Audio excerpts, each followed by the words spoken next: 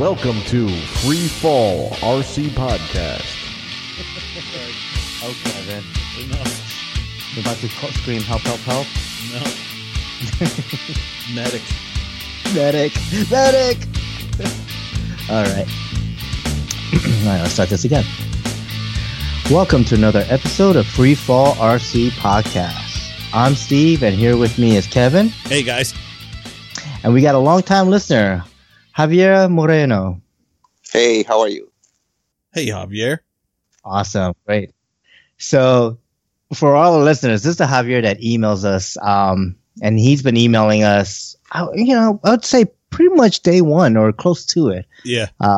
Which was awesome. Just the feedback that we would get from Javier is awesome, and the experiences that he would share via email. So, I was like, I think it's finally time. Let's get him on the show. I know he wants to, come on the show, so let's do it. Yeah. Awesome. All right. So this is episode number 96, Listener Series, Volume 1, Javier Moreno. So usually we'll get to know the guest hosts in this section here, but since the main topic is about Javier, we're going to just kind of push that to the main topic section. So right now we'll just kind of go over how's everyone's week been. All right, man. Sounds good. Yeah. You want to go first, Kevin? Yeah, sure. All right. All right, man. We flew on Saturday, which was, God, it seems like it's been years since we all flew together in Jersey at the club with all the guys. And it was our club picnic and pattern flying event, which was pretty cool. I enjoyed the pattern flying even more than last time. It sounds like you're watching paint dry when you say it's pattern flying, and anybody doesn't know what it is. It's, you take your plane and you do certain maneuvers. Mm-hmm. And it's actually more challenging than you would think.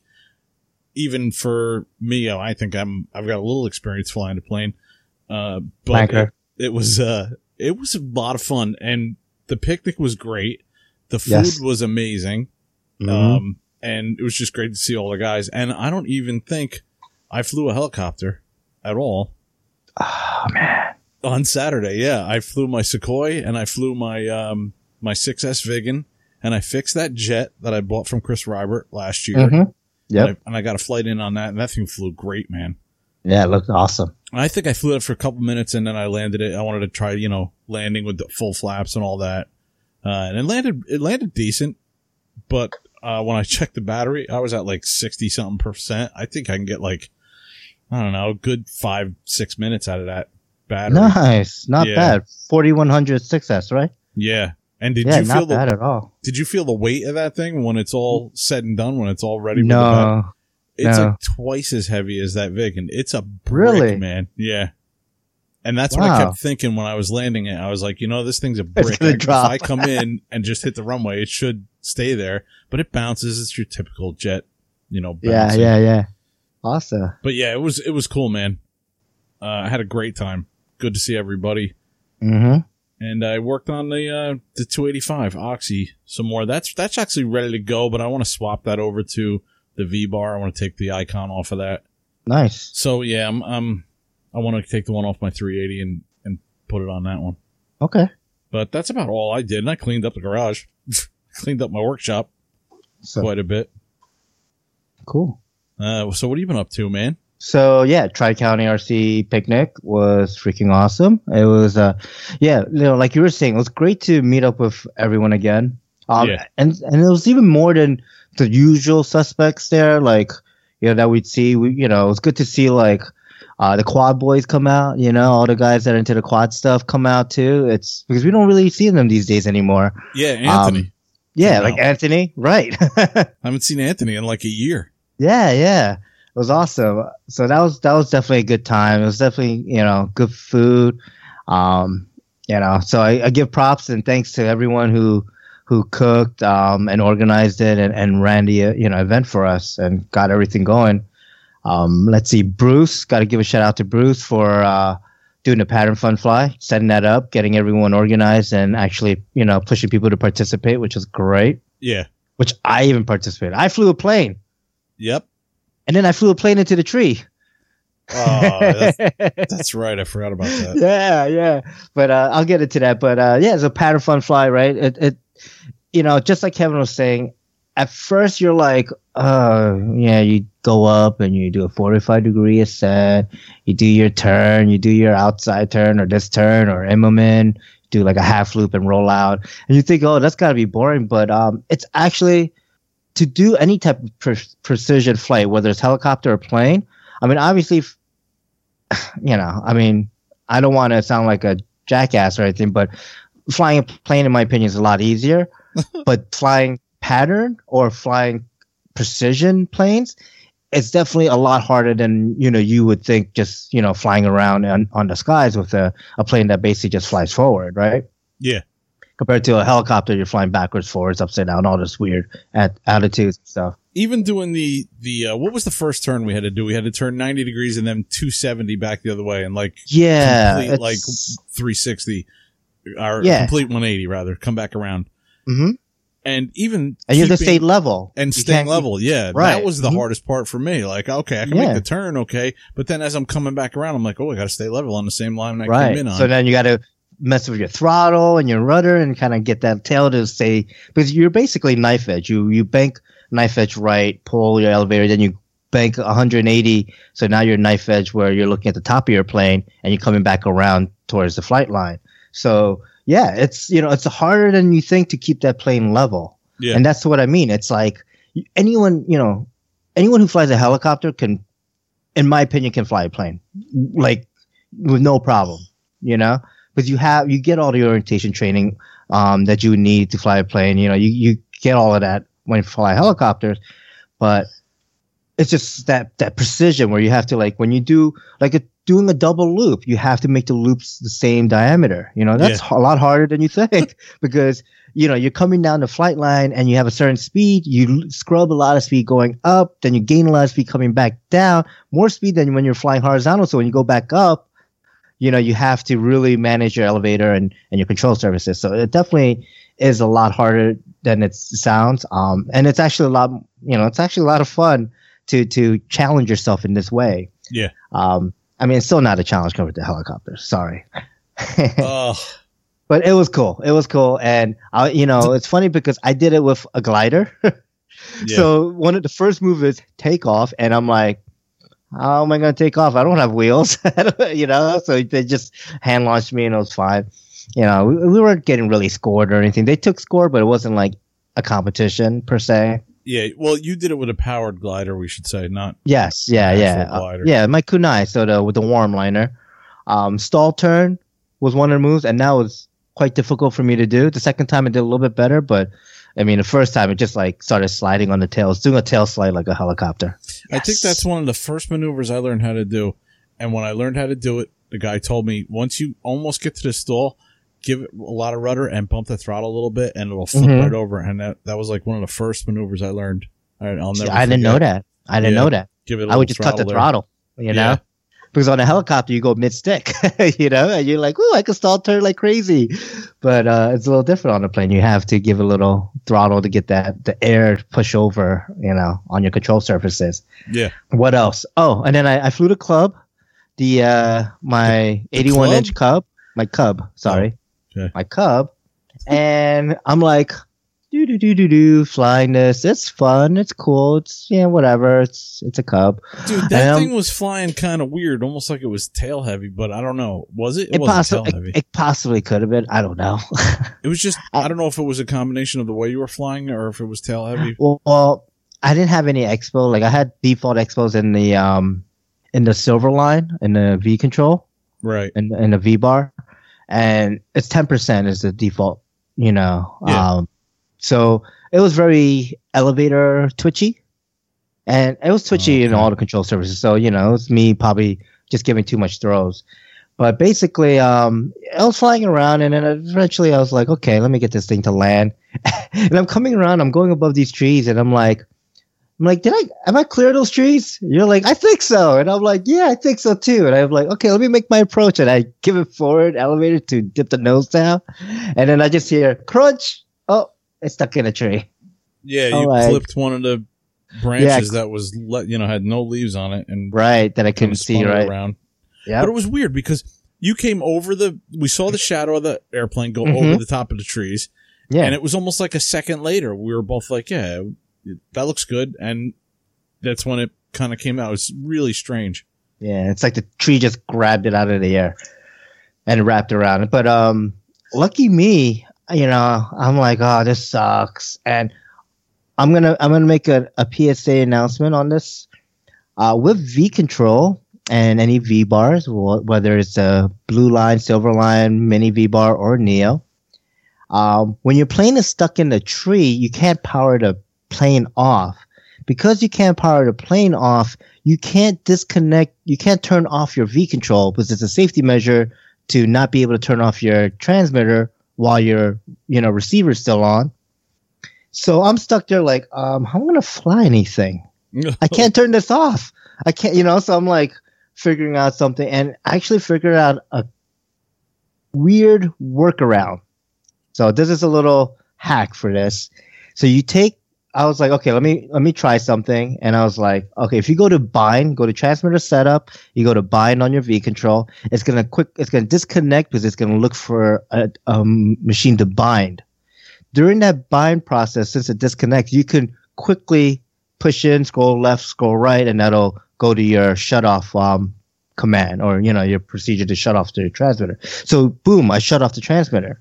Now, if you turn it back on, it's going to automatically reconnect. Even if the plane is freaking a mile down the road, it automatically reconnects to that thing. But, big but here, if you turn it off, this is the hack part. And you turn on something else closer by. So I would take my Oxy 3, 6S Oxy 3, boop, plug it in. Soon as it boots up the Neo, I turn on my radio and it connects to that Neo. Everything is fine. I can fly. All my switches work. Everything works. I flew a couple of battery packs. Devin flew one on the Oxy. Everything is fine. Soon as you disconnect the Oxy 3, it automatically reconnects to the plane.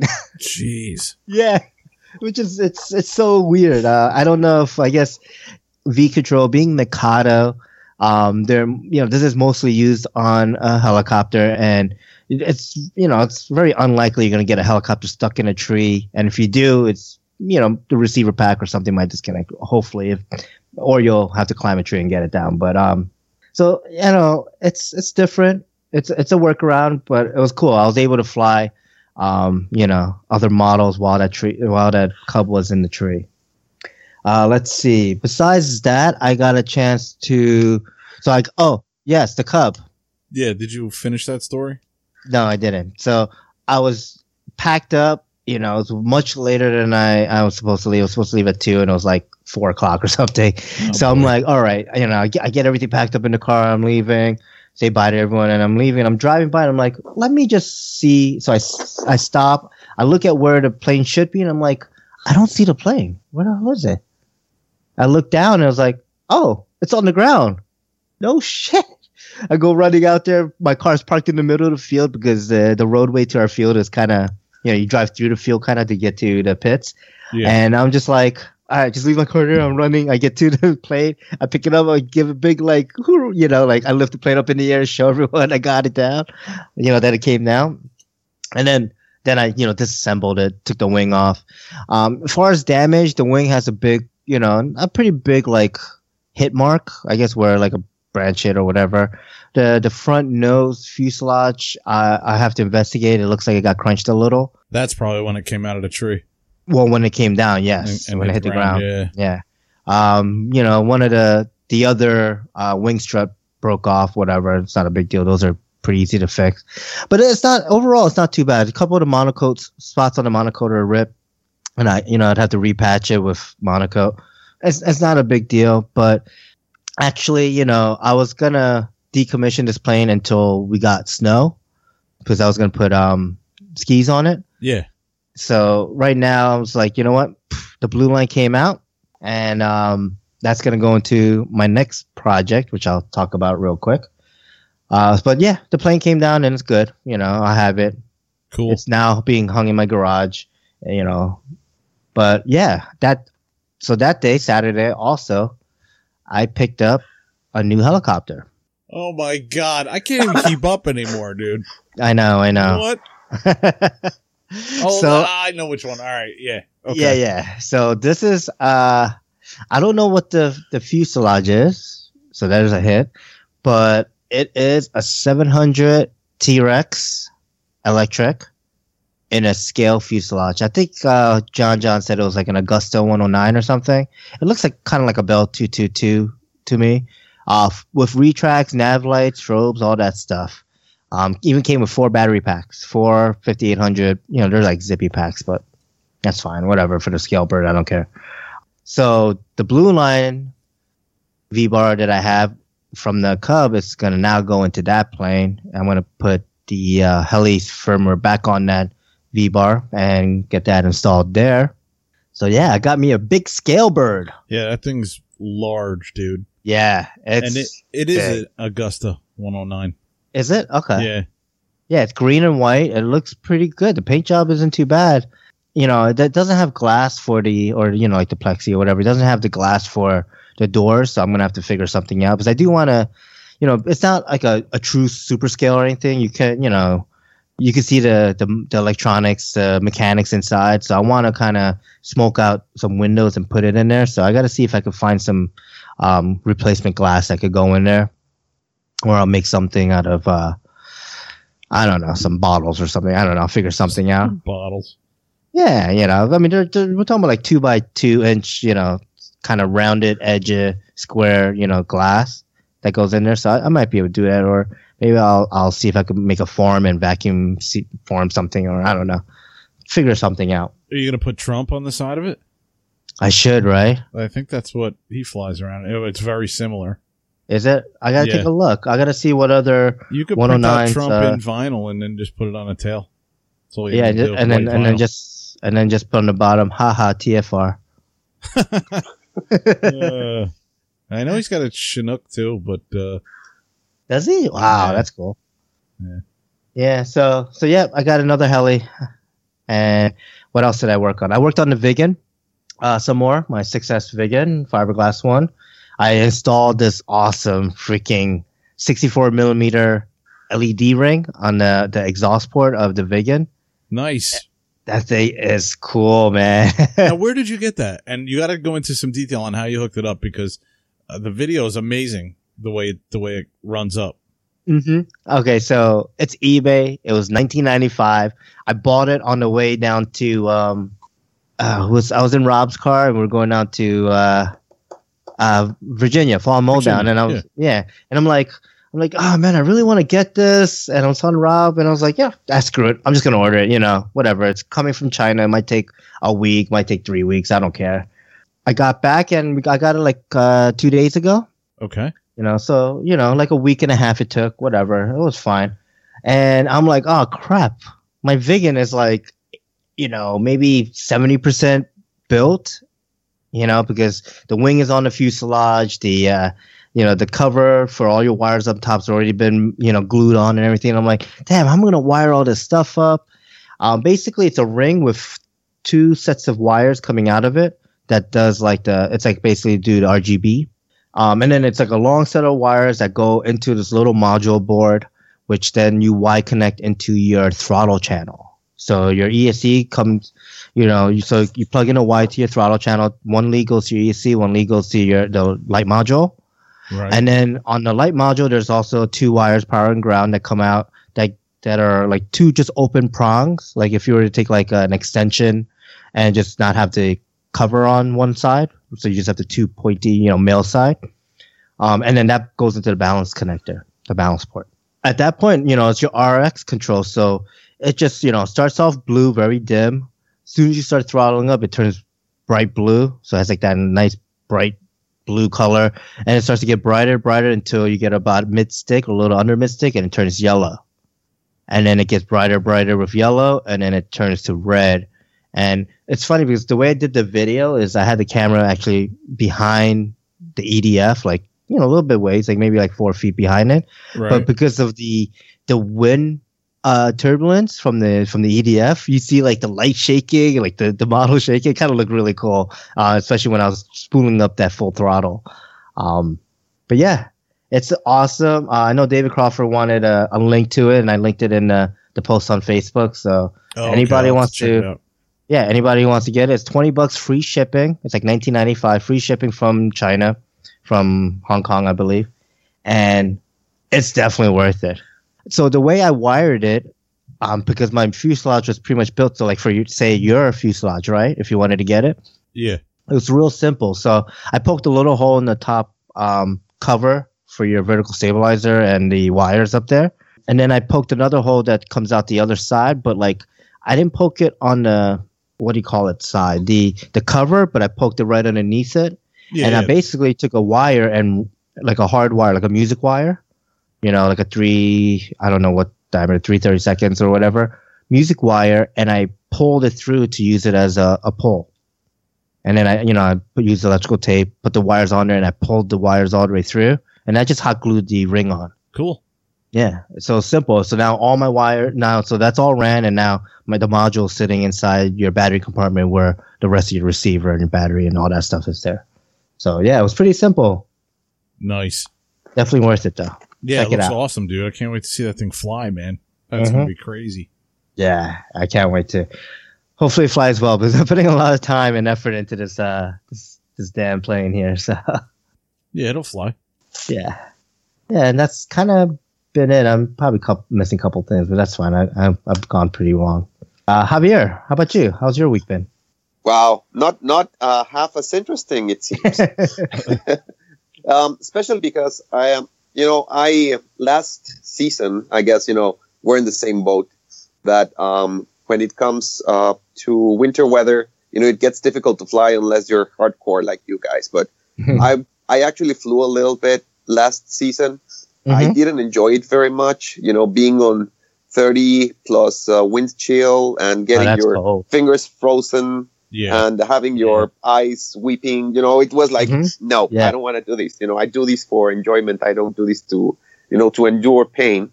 So, so I decided this season not to do anything. And so 2 weeks before, it was like my last event that I had. And these past 2 weeks I've been like, busy with, small projects, those projects that you say, well, I'll do it whenever I have the time, and then you have to prepare for the fun fly, or you want to go fly, and you don't want to break your heli because it's flying well, so you don't want to really tweak with it. So, so what I've been doing now is that I've been starting to play with Icon telemetry. Okay. I have Icon on all my helis, so I've been fooling around with the idea to get telemetry. So finally, I got it installed on my 380.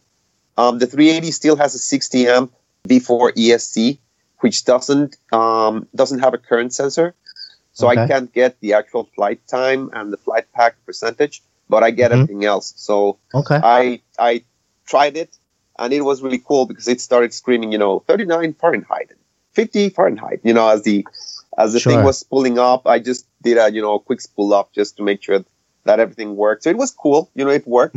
At first it didn't, but I probably did something wrong. I went into the forums and asked a little bit, and I think I found out what I was doing wrong. So everything worked fine. So the 380 is ready. I've redid everything. If it were good enough to fly, I'd probably go and test it out. The 420 is kind of like in the middle of that process.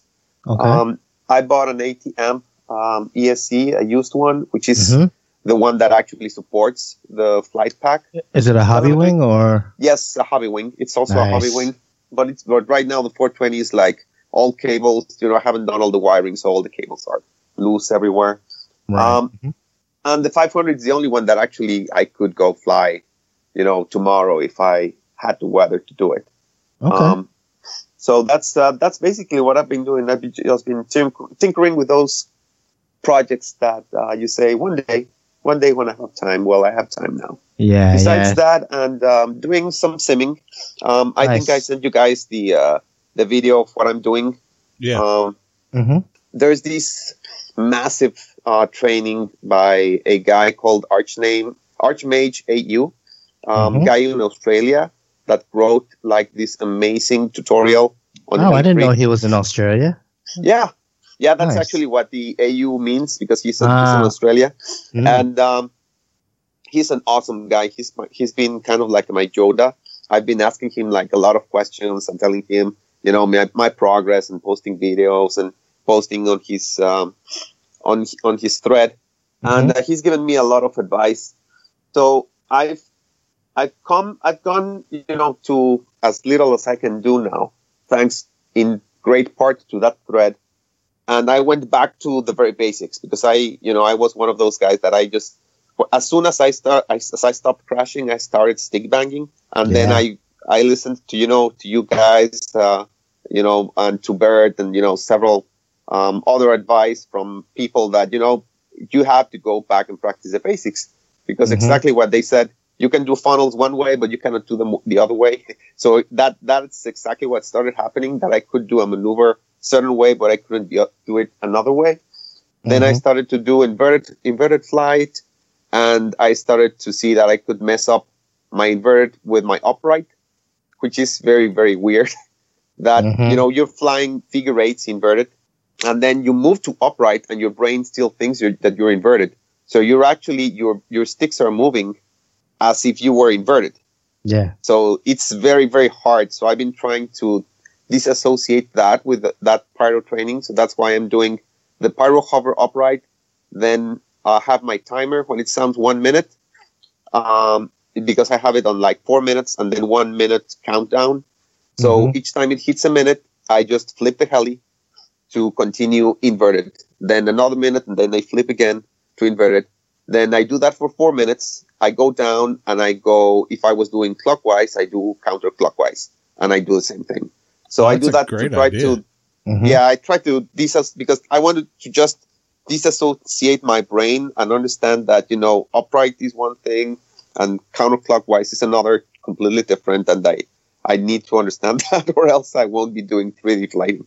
I think that's pretty commonplace, because that happened to me flying tail in. I could fly hover tail in, and I could move in and out tail in. And once I started flying nose in, I couldn't come in tail in no longer. I had to always turn around and come in nose in. Because like you said, I got so used to doing it that way, and now I can't do it tail in. And now I can do it, but when I started transitioning, I could only do just that one way. Yeah, and I'm still there. Common. Yeah, no, it is. You get comfortable doing your maneuvers in one way, and then it's like the learning curve to like learn the opposite way. You kind of get frustrated, and if you're not simming and doing it in real life, you end up crashing more, and it becomes even more frustrating. So you end up like, I'll just fly this way. But no, it's right that you should. I do want to make a note for all those folks that don't know what we're talking about. Art Mage AU, it's a helifreak.com forum post under what is this, the RC Helicopter Flight School, and the title of the post, which is sticky up top, is From Tail End to All Eights and Funnels in 6 months. So basically, he goes over what kind of orientation training that you can use to be able to do basically be an advanced sport flyer, right?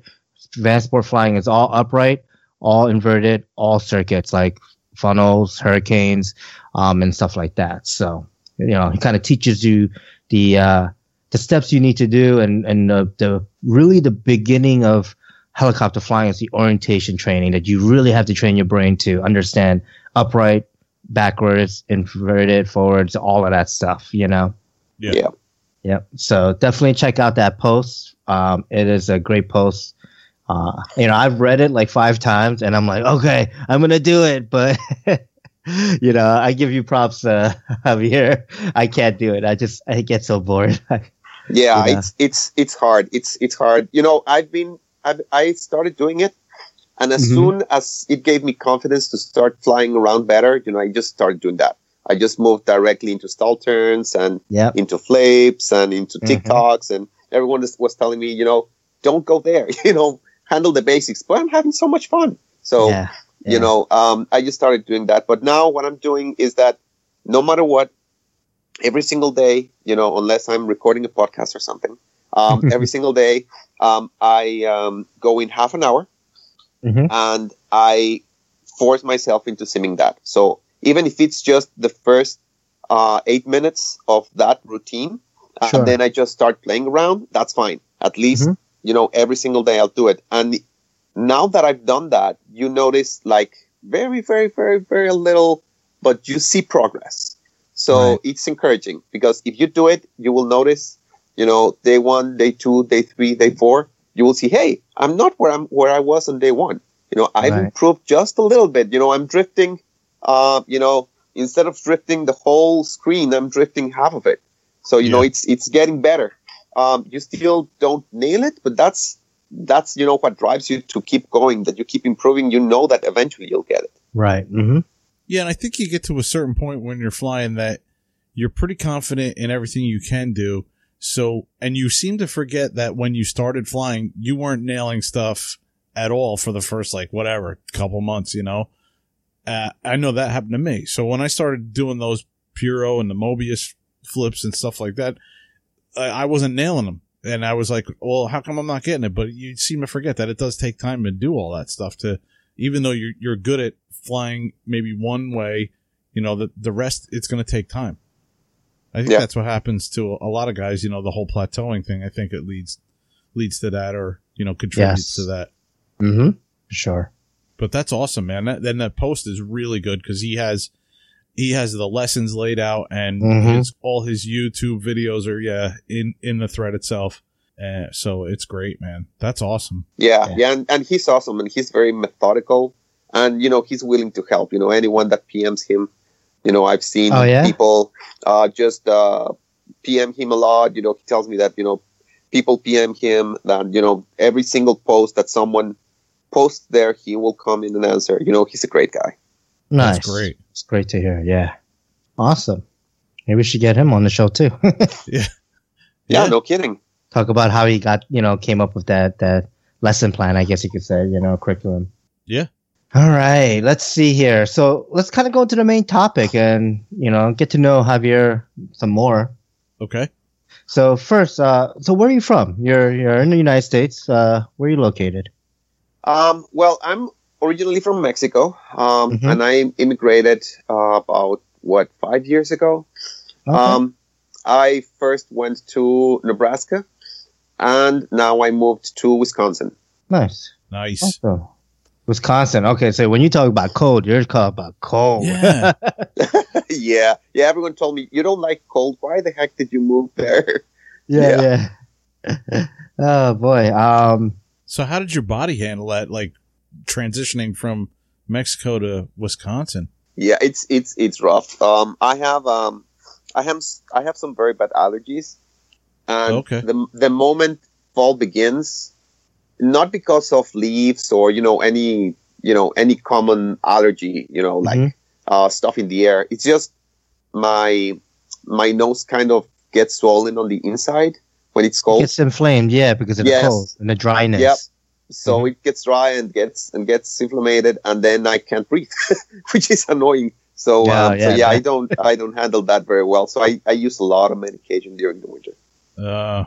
That's crazy. I mean, so let me kind of ask you, what do you do for a living? Because does that, dictate why you're up in Wisconsin? Because there's a lot warmer states in the U.S. than that. Yeah. Well, I work for a company called CNH, which is Case New Holland. Okay. So basically, I worked with them originally in their plant that they have in Mexico. Mm-hmm. And while working with them, there was a job opportunity up there in Nebraska. They have 11 facilities actually here in the United States.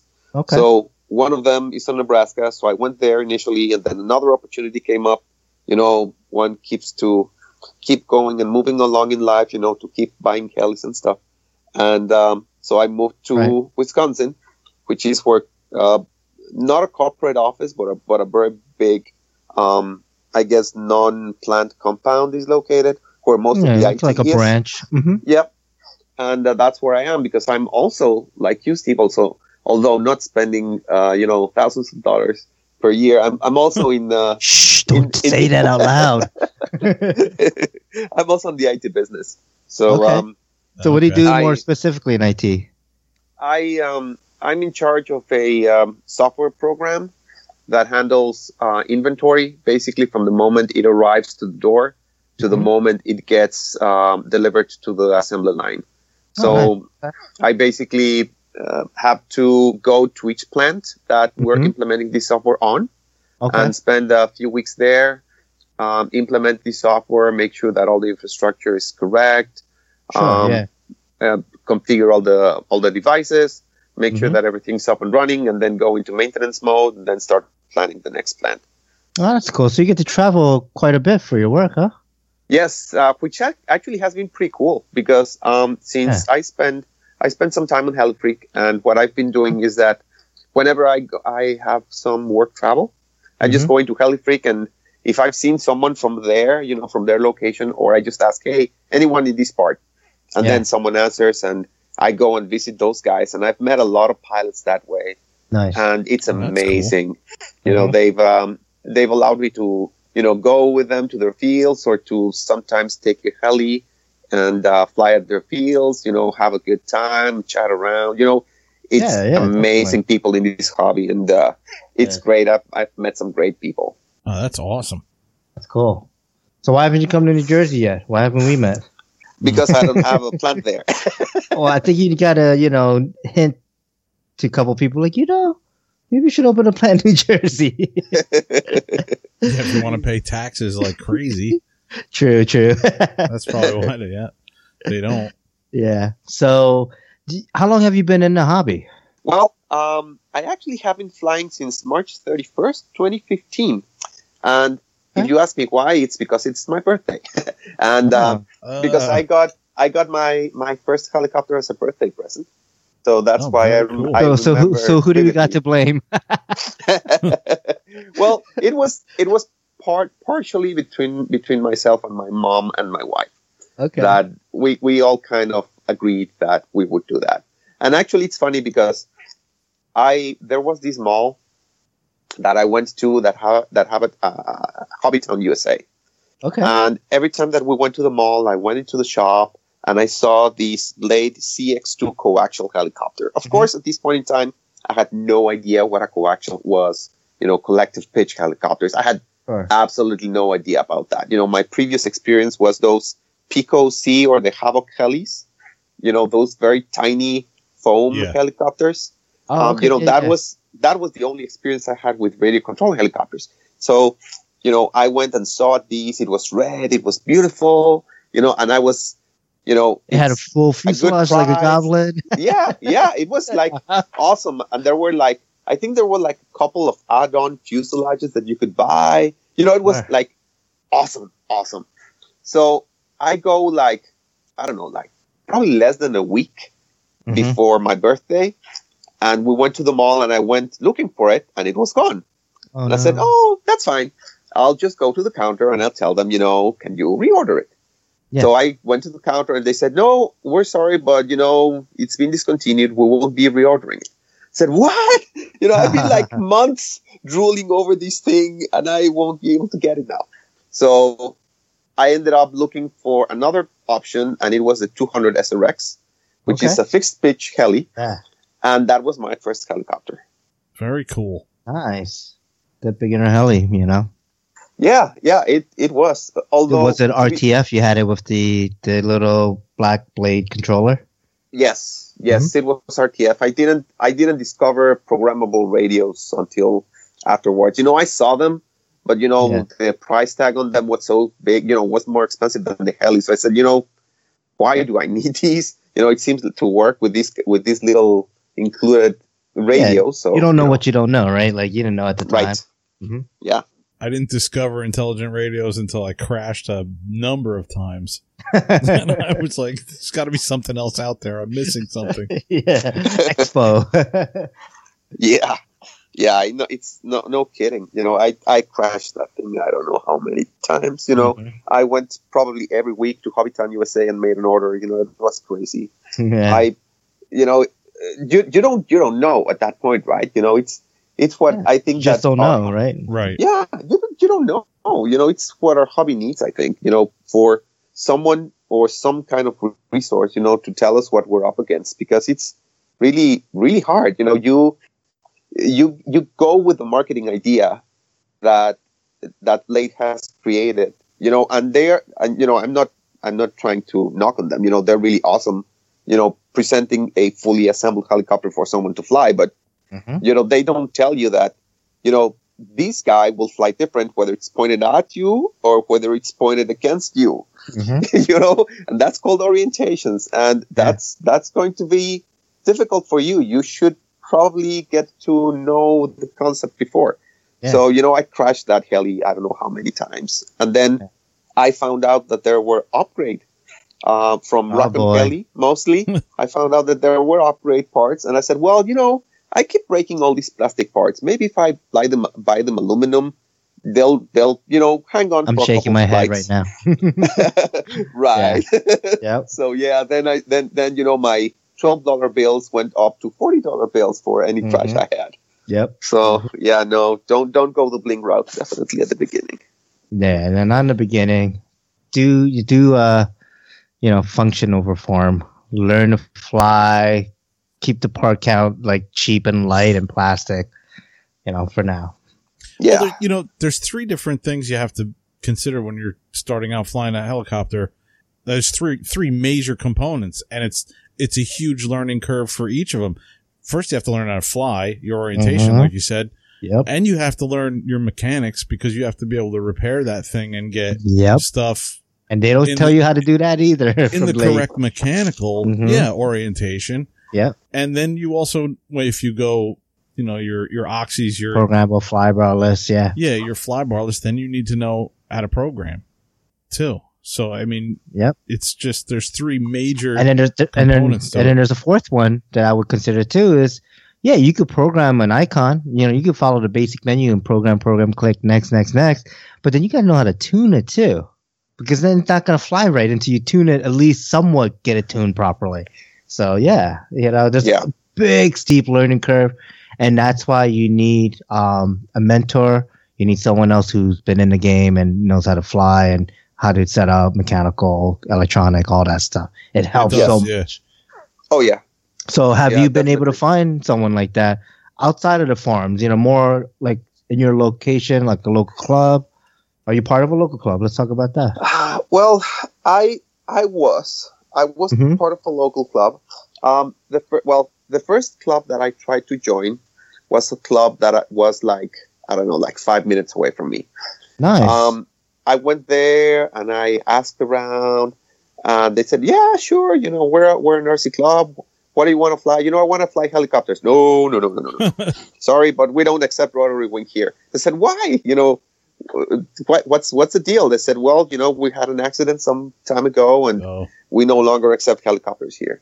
And I said, "Oh man, it was a beautiful field. It was super close." I said, "Okay, well, I have to find something else." Mm-hmm. So I started finding out, a little bit more, towards the outside. Went to the AMA website and to the web. I went hunting and eventually found actually Swarm, which I think is a pretty popular club because of their party at IRCHA. Swarm party, yep. Yep. So I actually found the Swarm Club, and I joined them for a year because basically there was a point in time where my family went to Mexico for an extended vacation, and then I had to stay here because of work. So I just, joined the club just to be able to fly there. Right. But this year I didn't even pay the fee. I've just gone once, and that was to their fun fly because, I haven't had time to go to fly to the actual club. What I usually do is that I fly on Saturday mornings, and I fly at a local park. If you've seen my videos, it's the one that has a happy face on one of the houses, which is pretty neat. Some guy just painted a happy face on the outside wall that is facing the park. So that's pretty nice. That's pretty awesome.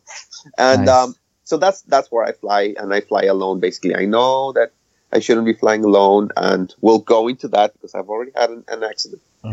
We'll go into that later. But I know that I shouldn't be flying alone, but it's the only way that I can fly.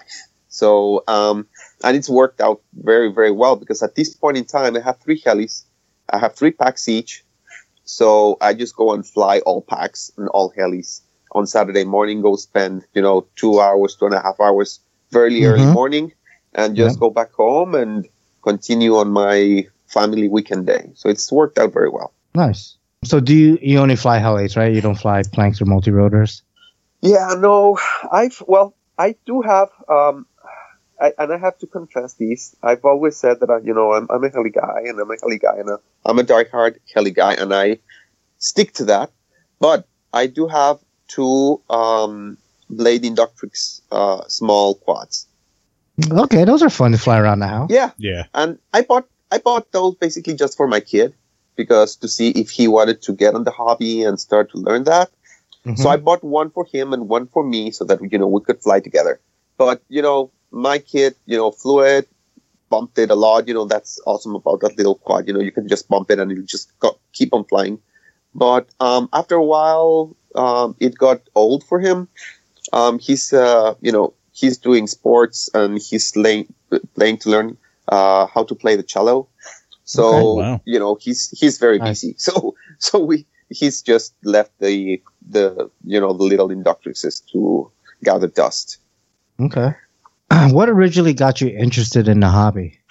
You could say that the force is strong in my family in regards to to flying. Well, I'm gonna tell you my whole story. Basically, what happened is that, and you'll understand why I tell you all the sad story. But my dad passed away. Well, actually, he died in a car crash when I was probably about 1 year old. Oh, boy. So basically, I grew up mostly without a father figure. So my uncle, actually we sometimes call uncle, even if it's not your direct parent. But if it's like your father's friend or something, right? Right. But my actual mother's brother, my uncle lived at the house. He was a cop, and he was one of the first. We're talking early 90s. He was one of the first helicopter pilots on the police force at that point in time. So it was like super awesome. I had this uncle who was kind of like my father figure. I more than once I wore his super cool helmet. Things like that. So I was like always fascinated by helicopters. And he was, he was like this big god to me, and he apparently was really, really good. I think that he crashed once. They say that because he was piloting, both guys made it out.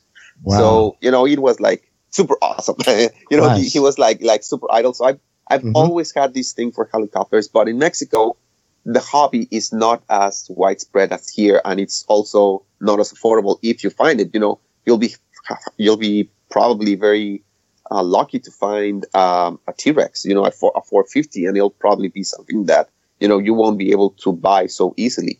So that's why when I started working and I started traveling to the U.S., I went to Toys R Us, pick up something for the kids, and I saw these Havoc helis, and that's where I started with helis.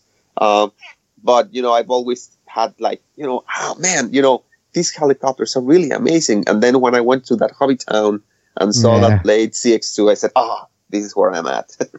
Nice. So do you have any sponsors? Well, I don't have any brand sponsorships. I have a sponsorship from Jason at Hobby Boost. Hobby Boost is mostly a Lynx store, but he if you talk with him, he'll get you most everything. But on his website, he mostly deals with Oxy stuff, and he has a very healthy stock of Oxy 2 stuff mostly. But it's been great. He reached out to me, and we started working together.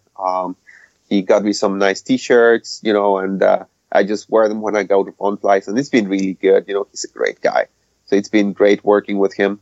I don't have any other sponsorships. To be honest with you, I've always thought that, sponsors are for like super gifted pilots. Every time that I go to a fun fly and someone is a sponsor, they fly like amazing. At the very least, they can do very nice pyro flips, or they can do very nice aileron TikToks near the ground, which I am very far away from doing.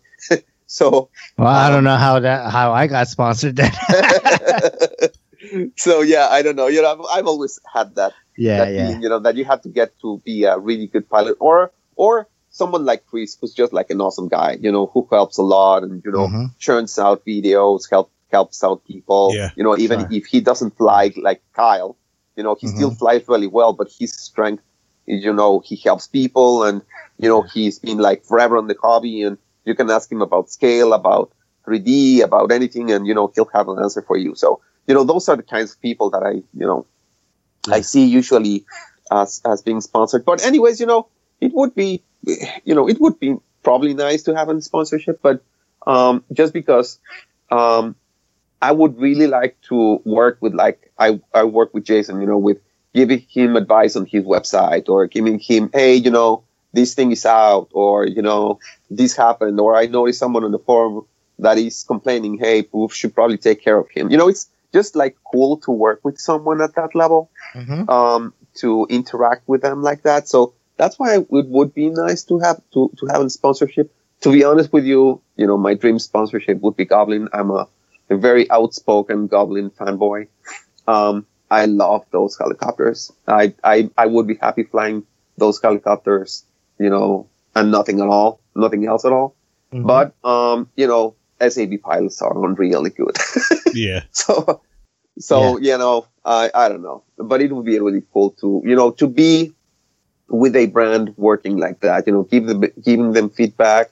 Having like the back door to the developers. If there's one guy that asks for help, you can just go and talk to the developer and try to help him out.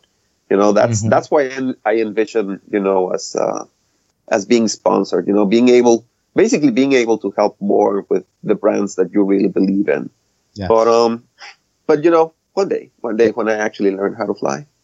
Yeah, it's being sponsored it's more not about your flying skill at all. It's maybe on the SAB team level, yes, you need to be able to throw down, but I think on more general levels of most companies, especially companies that have rep programs, like being a representative of the brand, not being a team pilot per se.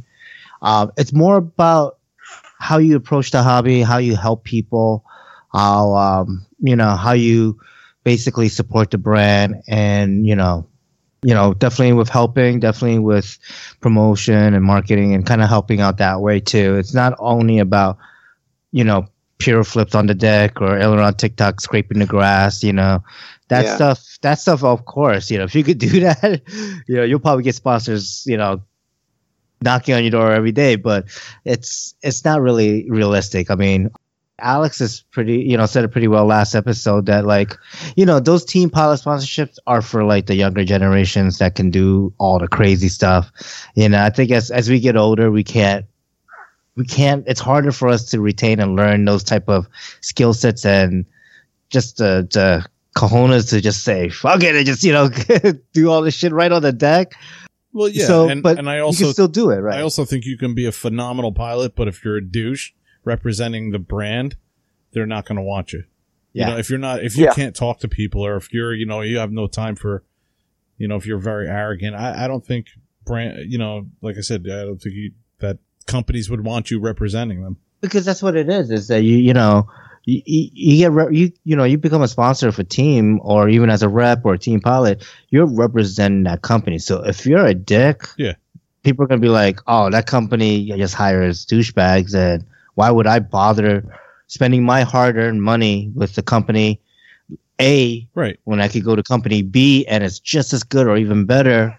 And, so, yeah, it works definitely both ways for that. Some people would base their whole decision on something like that. Me? Yeah. Really? If I went to a fun fly, and I talked to one guy and he was very cool and nice, and then I really liked another brand and I talked to that guy and he was a douche, why would I spend money with that guy? I don't know. I would really consider not spending money. I mean, there's so many different models out there, man. Mm-hmm. And they're all great, They're all very good, yeah. Yeah. Yeah. I agree. It's just that I do think that I mean, I do agree that you don't have to be like super good, although that is very commonplace that, sponsor pilots end up being very good. But you actually have to be able to know so that you can properly guide people. Like, for example, I'm just starting to learn how to tune, and I recently, and I'm not ashamed to say it, I just recently discovered the eye gain on the tail, which is basically everything I've ever touched besides the main tail gain. So, and I noticed what's eye gain? Very big. I don't ever mess with any of those PID settings, man. I just leave them. It's different on the icon than on the V bar, but it's just that I didn't notice it before. Basically, I wasn't noticing until I was doing TikToks, and I was not doing TikToks, all over the place, but more or less, I was able to do I've been doing them for so long that I was able to keep them more or less on a place. And then I noticed that the tail was kind of getting lost or, a little bit loose while I was doing the TikToks, and the heli was not perfectly stable on one position. So I said, something's happening here. So I went in and did a little bit of research, and I upped 10 points on the eye gain, and there you go. Tail is perfect. Now the tail is not moving anywhere. So you actually have to have some degree of skill so that you can start tweaking some things, and someone asks you, then you can provide the answers. The hard part about tuning PIDs that really for me to understand is I know what PIDs mean. I know what each setting is supposed to do, or like the outer limits, and then you dial back, or vice versa. But my thing is like, okay, so you're saying when you do TikToks, your tail's, kind of moving left or right. It's kind of rotating the heli, it's yawing the heli a little, right? Yep. How do we know it's not like your gov not keeping up, or how do you know it's not your, maybe your pitch compensation is too low and it can't, compensate for how hard aggressively you're going into your collective, positive or negative. Like that's the problem I have when I try to tune stuff like that is, I don't know what is really causing it. Granted, it's probably best to do what you do and like, okay, let's try this. All right. Oh, that fixed it. So then, that's what it was. Like your eye gain was, too low. Yep. But that's my problem. I'm just like, I don't know. The tail's moving. I'm just going to fly it. I'll just move the tail while I'm TikToking. Like, and what actually helped me is now I can move my TikToks left and right because I can tilt the heli, that tail a little and keep it tilted. But yeah, I don't know. I'm terrible with tuning flybarless units. That's not definitely anywhere my specialty, and nitro tuning is not my specialty. Like I don't have a specialty. I just like to talk on a mic and every week. That's all I like to do. That's your specialty. That's my specialty, I guess. Yeah. Just playing around with it, Yeah. I remember that when I had the Oxy, because yes, I had to sell the Oxy. When I had the Oxy, when I first had it, the first weeks, it was horrible. I actually posted it for sale on HeliFreak because I was sick and tired of it because I couldn't get it to fly well. And then I discovered the Icon Governor. And I also discovered that I changed from a KST 215 servo to a PK tail servo. And it made all the difference in the world. I said, this thing is no longer for sale. Sorry, guys. It started flying completely and absolutely different. So I started relying more, on the flybarless governor to make the heli feel more stable. Mm-hmm. And then when I was able to feel that the heli was very, very stable on that regard, then I started noticing other things that, you could start compensating with tuning. So, that was my thought process through these, at least. Okay. SAB fanboy, what's in your fleet? Well, what's in your hangar? Now, I have a Goblin 380. Nice. I have a Goblin 420, and I have a Goblin 500. Okay. So with the 380, with the 420, do you find a need for the 380? Because when you fly them back to back, you probably notice that the 420 is such a better flying bird. Yeah, well, to be honest with you, a lot of people have asked me that. Mm-hmm. Why do I have that? And at one point in time, my original plan was to decide which one to keep. Okay. Originally, I got the, being the fanboy that I am, I got the 420 on release, and I wanted to compare it with the 380, which actually is a Chris Rybert airframe, and we'll probably go into that later. So, but I find ever since I sold the Oxy, I felt that someone was missing on my fleet. I missed that small heli feeling that you can just bang around and, hit the collective and boom, it goes up, and hit the cyclic and it goes there, and you just have fun with it. You just play around with it, and it's something that you can just bang around with the sticks and have fun with it. But I found out that I could fill in that gap with the 380. So the 380 is my Oxy, let's say. Of course, it's not. It's very expensive to crash. Sure, I was about to say it's not. It doesn't crash like an Oxy. Yeah, so it's not a crashable heli. Actually, I'm of a different mindset. I fly not to crash, but we'll probably go into that later. But my 380 is kind of like my small fun heli. That thing, I don't know why, but it's super, super agile.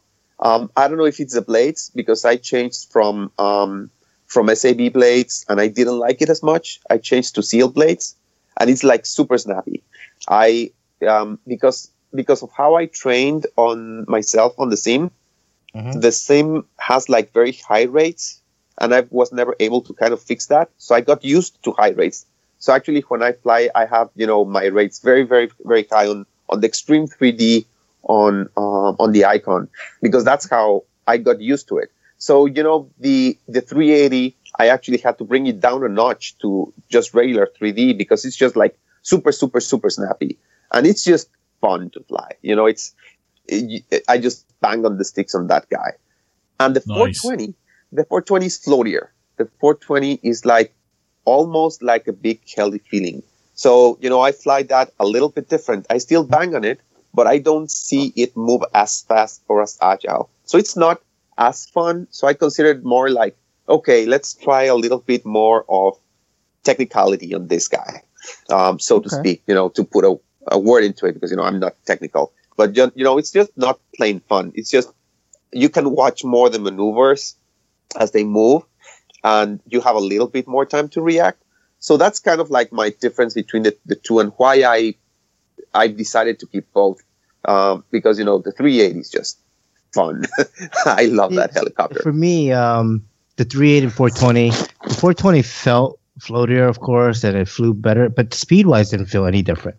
It felt just as fast, just as nimble. It actually, to me, I noticed that it was too similar in size for me to keep both. So when I had the 380 Nightbird and then I converted my 380 to 420, I ended up selling the Nightbird because I just wasn't flying it, And now I'm actually thinking of selling. I'm going to sell the 420 because there's no point in keeping that either. It's on the small helicopter side, like the Oxys are like, they're just the helicopters to really beat up on, and it's like the fun aspect of the hobby when you crash and you drive the damn thing in like you hate it. And it's fun because you're like, oh, whatever, it's like $20 worth of parts and I'll just fix it. It's not a big deal. The blades probably cost the most, but it's like I get to do all the beating on it. And then because the 380, I didn't like crashing that. It was too expensive for booms. It was too expensive. The blades weren't too bad. It was, with the Zeal blades, which I do agree the Zeal blades felt in that 380 size felt a lot better than the Blackline SAB blades that the kit came with. I think it was the cord is wider. It's a little bit wider feeling, so it kind of bites through the air better.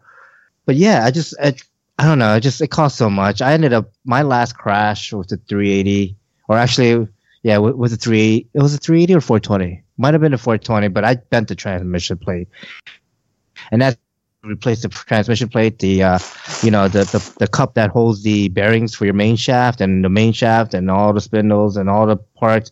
It was ridiculously expensive, even at a pretty, I got hooked up on the parts. Let's just say. So yeah. So I was just like, it's not worth crashing. I mean, it sucks. I don't know. And I'm curious to hear about your experience with the 420 against your 500 then. So how does that seem? How does that compare? That is very different. The 500 has like that. I now, after I fly the 500, I understand what everyone says about that big heli feeling. It feels very, very big on the air. It feels, actually, everyone that looks at my video says, hey, all your maneuvers look much better on the 500. Just because it gives you that much time to think about the maneuver. You see the heli very well. Yeah, oh yeah, I know. Yeah, but wait till you fly a light 700 like Kevin's Logo 690. Yeah, all the time in the world to think. Yeah. Well, all the time in the world to say help. help, of course. Yeah, all the time in the world to turn around and be like, sorry, Kevin. Oh man, no, that would be a dream, but not yet. Yeah, work your way up, take your time. But you're saying, yeah. So that guy is like awesome. I love to fly it. I feel like if I stuck to flying that one, I could probably progress faster. But I would hate to crash it. I've crashed the 380 many times. I've crashed the 420 2 times, I think. I've never crashed the 500. I'm really, really crossing my fingers that I don't crash it. I love that guy. So the 500 you have, which one is that? Is that a sport or version 1? Well, actually, that's and I hope I don't run over your show too long, but there's a whole story about that. There's a guy on Heli Freak that gave me like this awesome deal. This awesome guy. I there's some great people I've met in the hobby. It's ridiculous. He gave me such a good deal on a 500 classic airframe. Okay, so version 1, yep. It's a version 1. He included the motor, a Scorpion motor, which is so used that it's lost the yellow anodized and it looks white. Nice. Really? Wow. Yeah. Everyone asks me, hey, what motor is that? That's a Scorpion. Scorpion? And then they look and it says Scorpion and everything, but all the yellow anodized is gone. Yeah, so, the gold is gone, huh? It's faded.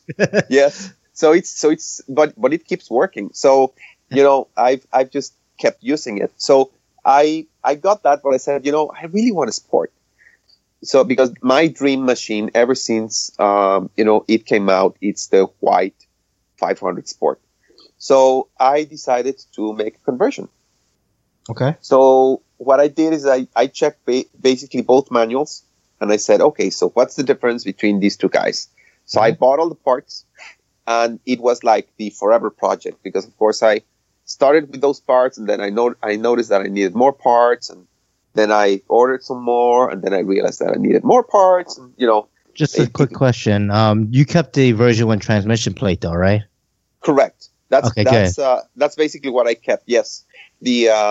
I wanted to keep as much as possible. My goal was to keep as much as possible from the original 500 to minimize the cost. But some of the parts, the airframe, it was such a good price. I don't complain. But there were several parts that, I had to change. Right. So some of those I ended up upgrading. For example, the swash plate. The swash plate was all notchy. So I went to the new design of the swash plate, which is a similar design to what the 380 has. Sure. So I changed a little bit more parts that I should have changed, but I'm very happy with the change. It's basically a sport with the 500 old metal transmission, basically. So it's actually a 500 Sport with the version 1 plate, but that's what everyone is doing because the Sport plate is a plastic composite plate, which I don't know. Just to me, seems like there's way too much stress on the transmission and the belt tension and all that stuff to use a plastic plate there, So I think that's what everyone does, kind of. They upgrade that to the version 1, transmission plate. It's a nice CNC piece of your machinery, and why would you want a plastic version? Yes, right. Yeah, definitely. Oh, and I have one more story about that heli. That's more recent, but because actually the owner of the airframe that sold it to me actually gave me the motor because he couldn't get the bolts out of the motor of the motor plate. So he said, "No, Wow. I'll just give it to you." So, and I haven't been able to pry that out either. So you you're know, talking about on the motor mount or the motor mount to the frame and your transmission plate? the motor mounts to the motor. So okay. So the two, I don't know if it's 4 bolts or 3 bolts, whatever it is that holds it on. Yep. Yeah, Okay. the one. So I couldn't get it out. So I basically I have to keep that motor if I want and if I want to change to a different motor, I would have to change the plate. Sure. So so I had it under consideration, and then someone posted on HeliFreak that there was some clearance items on the Link site. So I went and picked in, and I found that they had the 500 motor plate Mm-hmm. on Links, and I said, well, I should probably get it. Can you guess the price? And I think I sent this out to you guys, but I don't remember. Yeah. I remember it. But you could it tell our cost me- listeners. Uh-huh. It cost me 90 cents. Yeah. it was. I mean, it's the least expensive part I've ever seen. It costs you more to ship especially it, in right? the Yes, I paid $15. My tab was $15.90. Oh my god! I would have added so $15. much stuff on there. It's like if 15 I'm of gonna that. pay that much shipping, I gotta at least make a $20-$30 order. Yeah, I know, but it was like I have to get this deal, and I love $15.90 just That's so just funny. that piece, and the stock part is actually 19, so I saved Oh, that. you made up. I saved a little bit, so yeah, but that was funny. So now it's waiting for a motor. Nice. So what are you gonna go? Are you gonna go for another Scorpion, or are you gonna go X Nova? I'm a big X-Nova fan. I have the X-Nova 890 on the Goblin, and I have the X-Nova Terek 930 on the 420. So I'm gonna go with the X-Nova. I think it's 1200 on the 500 eventually. Something like that. Yeah, 1200 kV probably. Yeah, awesome. Nice. Cool. I like X Nova motors. I like the way they look. But Yeah, don't get me wrong. yeah. I like Scorpion motors too. But Yeah, you know why I don't like Scorpion motors? This motor has been awesome. Don't get me wrong. I know that these guys. I've heard George's. He's a stand-up guy. He's an awesome guy. Oh, yeah. He runs a great company. Chris is sponsored by him. It's an awesome brand. But when I made my decision originally on which motor I wanted to put in, I heard that you have to lube Scorpion motors. yeah, the maintenance. It's a recommended maintenance to lube them, and Oops. X-Novas are zero maintenance. So I Yeah. went X-Nova basically. Although I've heard, and I know why you've said oops because you probably haven't greased yours, Kevin. Right. But I've heard that it's not necessary. I've heard all different stories. I've heard that you have to lube them or they will die. I've heard that if you lube bearings will them too die. much, you will actually hurt the bearings eventually. So if you overlube them, it's actually bad. And I've heard people not lube them at all and being very happy. So Yep, I heard the same 3 cases. So a little bit different, but I heard that if you don't, I've heard like Rob, he's like, oh, I have thousands and thousands of flights on my Scorpion motor, no problem ever. Then I hear like, people are like, oh, if you lube them, it pushes out the stock grease out of them, and then you have to lube them all the time after 5 flights. You always have to put a couple of drops of oil in there, bearing oil. And then I heard like, you don't need to bother. Just like, I don't know. It's such a mixed consensus of like what you're supposed to do for maintenance. And I should have asked George when he was on the show, but yeah, and you then- asked and him then- about the KV and you didn't ask him that, man. yeah. But the thing is then you hear about X Nova and they're maintenance free, but I had to rebuild my X Nova.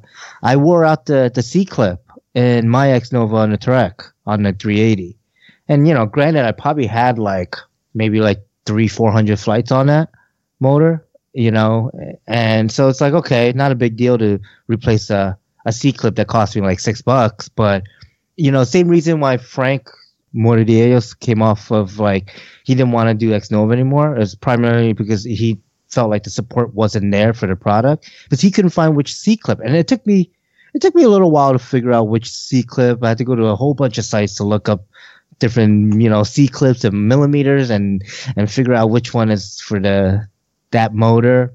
Yeah. But once I found it, it's fine. But it's just it was kind of annoying. But yeah, I mean, either way, I think they're both awesome motors. you really can't go wrong with either one. And I think the maintenance is more, I don't know, maybe if you live in like a dusty area and you get a lot of dust and sand and stuff getting stuck into that motor, I could see that, you'd have to lube it or you're going to get premature bearing wear. But I don't think you really have to. I don't know. Yeah, I've also heard that the actual stock grease that you have to use stinks. Stinks, really? Yeah. I don't even know what bearing oil was used. Yeah, because it's got to be oil. It can't be like a grease, right? It can't have it can't be thick because you just do like a drop on the shaft and it gets into the bearing. Yep. So before we get off your fleet, are you gonna be looking to getting something bigger than a 500? You gonna move up to a 570 or Well, my next heli definitely is gonna be either a 700T, okay, or a 700 Sport. Of course, Sport.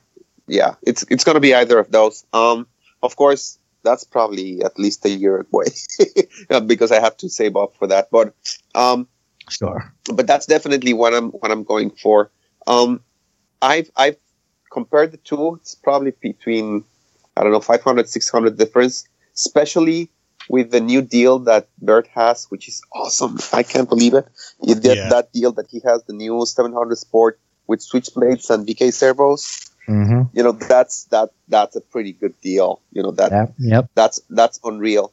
But then I think, if I'm gonna buy a brand new heli, I'm talking that, you're spending $2,000, $3,000 anyways, because you have to buy batteries and you have to buy all the electronics and you have to buy the airframe. So, if you go to one or the other and you make the math, it's not that much. Yeah, difference. You're talking about a T-Line and a Sport. It's basically about $300 to $400 difference. Right. But when you're talking about, you're spending $2,000 or $2,400, I mean, it's like 20% more or something like that. Right. It's not the end of the world to get a T-Line. Be aware though, the T-Line flies like crap with the T-blades. It's super light, but it's also super flexible, and the blades are too stiff, so it really doesn't fly too well. That's why people who fly the T-Line normally get rid of those blades, and they'll either fly those T-Line blades on a Black Thunder or competition, and then they'll use Switch or other blade manufacturers for the T-Line, because the blades being so stiff and the airframe being so flexible, because it's so light, the frame itself is so thin and light that it's not a well balanced machine, I would say. Okay. But yeah. That's interesting. Yeah, it's definitely good to know. This is the opinion. Like, I don't know firsthand. I have never flown one, but this is from every single person I asked who owns a T-Line. All had a general consensus of this. So. That plays a big part on the decision, because the new S comes without blades. Yeah, and you can put the blades that you want, and you're locked in with the T blades on the T-Line. So yeah. I mean, you're not technically locked in, because you can sell those blades and buy another set, same price pretty much. But you're talking about the first, about your first expense. I don't know. It's a good point. It's a good point. Yeah. It's something to be aware of, I personally now you've destroyed all my plans, Steve. I mean, I'm gonna have to curse you every day from here until 1 year until I can buy it. Nice. Well, whenever you're ready to buy it, we'll point you to the right person. They'll get you a great price on whichever decision you make. What kind of pilot would you describe yourself as? Newbie. I'm just trying to. My dream is to. I'm also, one of my other passions is music. I don't write music or even play an instrument, but I just love music. So my dream is to be able to fly a flight to music routine. That's what I want to do one day. To be able to listen to some music, with whatever, speaker or headphones or whatever, and fly to that music and fly on sync with the music. So that's what I want to do eventually. Mm-hmm. So I want to be a 3D pilot eventually, but I'm I'm 10% of where I want to be. So yeah, I would say that, I want to be a 3D pilot, and I'm working towards that. Mm-hmm. So, I don't want to go into speed or into precision or any of that. I really want to do 3D, but I'm far away from that yet. So I'm still a newbie. I'm not even a sport pilot, I guess you could say it, because I tried to do 3D. So I don't try to fly sport. I try to bang on the heli because I really want to learn how to do that. So why don't you just fly to music? I mean, you don't have to have like a crazy maneuver list. You can choreograph just sport flying, or just flying in general with music. You just kind of pick the beats that you want to turn the heli and turn it when you hear it. I tried that. Okay. I tried that not for real. I tried it on the sim, and I failed miserably because I just go so much into the music. And, the music that I like, is Disturbed, Lacuna Coil, Linkin Park, stuff like that. So, it starts going into hard rock, and I feel the need to start moving those sticks, and I crash. So, yeah, I've decided that I'm going to wait until I can actually maneuver the heli to my liking. Sure. I can understand that. Yeah. So you could actually fly the heli and not have the heli fly you. Correct. Or make me walk the walk of shame. Yeah. I'm in my mind, I'm almost in the same boat you are, Javier. But in my mind, like I was to a point when I was playing guitar to where it became natural, and even I played lead guitar in a band, but the band in the music was a little bit different, but it was the lead parts came natural after a while.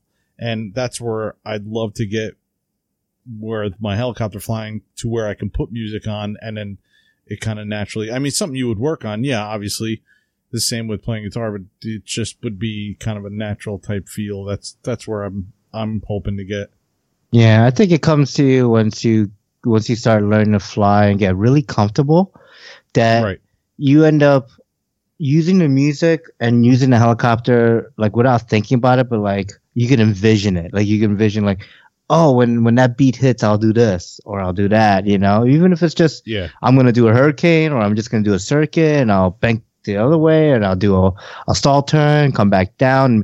Maybe the stall turn, you go really high up, like you go a lot of collective up, mid stick, whip that tail around with the music as it's starting to fall, and then you catch it. Yeah. I mean, it has to definitely come to you, and you have to, I think, flying 3D stuff, you have to be able to envision it, Well, in the music world, it's modes, like your different chords, your different phrases and modes for soloing and stuff like that. So that's look at this guy getting all music theory on us. Well, what I'm getting at is, if I can only hover, or if I can only do a hurricane in one direction, like I only know like one or two modes. So sure, right. I want to get more built up before I try working them into something musically. I totally get where Javier's coming from. Mm-hmm. Yeah. Now, and now that we're in the topic of music, there's two more stories about music. When I got the 420, I wanted to do my first build video, and I wanted to do it, like really, really cool. So I bumped up with, and probably you know him because he's a Jersey guy, Tom Colantonio. I don't know if you, he's like, I know him. I bought my Black Thunder from him. He's a really nice guy, and I didn't know that he's a professional musician. And he's awesome on the guitar. He's like amazing. I don't know if you, Kevin, heard any of his stuff. No, this guy solos and wails on the guitar. Nice. Yeah, I know who he is, but I haven't heard anything. Yeah, nice. he's a really nice musician, and I didn't know. I just for something, we bumped into Helifreak, and we started talking, and one day we were chatting, and he was like, what you're doing, and he's like, well, I'm recording with an artist right now. I'm on the studio, and I said, what? That is like unreal. I mean, I'm here, sitting in my desk, looking at a computer, and you're like recording an artist. That's like super cool. So I told him if I could use some of his music to some of my videos. So the video, my maiden video for the 420, has 3,000 views thanks to him. Because, Oh, nice. because I asked him for a piece of music that, he made with a collaboration, and that was like an awesome song. And I told him, hey, can I use this? And, it made me feel like a rock star for like 20 seconds, because he said, yeah, sure. We're going to have to ask permission to the label, and to be able to use their work. And then he came back and said, you have the permission, but you have to put these and these and these and these and these in the description. Sure. Yeah. And Credit. I was like, oh, awesome. I feel like a rock star, doing something, with someone famous. So that was pretty cool. And, nice. that's my most viewed video, 3,000 views. I can't believe it. That's like unreal. When I posted it, and, the counts just started like going up. And I contacted him and said, hey, the views on this thing are like going to the stratosphere. So it was pretty cool. Nice. And the other thing, remember now talking about your playing the guitar, and I wrote a very lengthy introductory post on HeliFreak, and I equated learning how to fly helicopters with learning how to play an instrument. And I think that many people kind of dug into that concept. And also because, we were talking about, people going into the hobby and not knowing what they're up against, and then going to Toys R Us and looking at a drone and, just picking it, and the drone doing exactly what they want, when they want it, push a button, Right. and it comes back home, and it lands by itself, and it takes up by itself. It's just instant gratification. And, people think the same thing about helicopters, that they can just pick it up. The same thing I did. I just bought a helicopter, and I expected to fly it. And, I crashed it the first 30 seconds of my first flight. So, which is what happens to most people. So, it was funny because, this kind of caught on that, it's not a toy. It is more like a musical instrument. You have to learn, you have to dedicate time to train to get better. It's not that you just pick it up like a toy, that you read some instructions and charge a battery and you can play it. You actually have to dedicate time to it, and preferably use some kind of methodology, which is where, Archmage AU's thread comes into play, with some sort of methodology, so that you can practice, in a way that will be beneficial to you, build some basics so that you can keep moving on. It's not like, just grabbing something and doing it. You have to think more of it like learning how to play a musical instrument. Yes. Yep. Definitely. Mm-hmm. Let's go into this. What's one thing you would tell someone new in the hobby to do? Well, we were talking also about what should be your first heli, right? And there's tons of things to consider when you're buying a new heli. If you have at least a grasp, because there's an option to buy, ready to fly heli. There's an option to buy a buy not fly heli. There's an option to buy a kit heli. There's an option to buy a used heli that is a kit heli that's already assembled for you. There's several options. And where should you begin? Should you begin with a big heli, which everyone says that is more stable to fly and easier to learn on? Or should you start with a small one? Or, what to start with? So what I keep telling everyone, and a friend of mine told me that I was the greeter of HeliFreak for a while. On the New Memory Introductions, I just went in and said, oh, hi, here's a post, so that, I referred them to my post so that they would have an introduction. And I always recommend the Blade 230S. To someone new, I recommend two things. Buy a 230S and buy a $20 Amazon lookalike transmitter USB controller and download HeliX for free, and learn how to fly on the sim.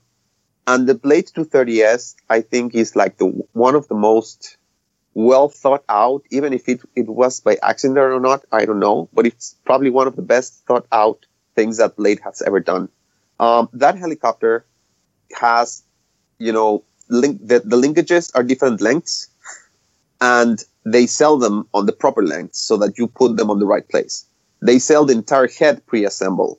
It's like super easy to fix. Even if you know nothing about it, it's one of those rare helis that if you actually read that one-page exploded manual that they have, that's all the maintenance information that you'll get from Blade, you can actually rebuild the heli.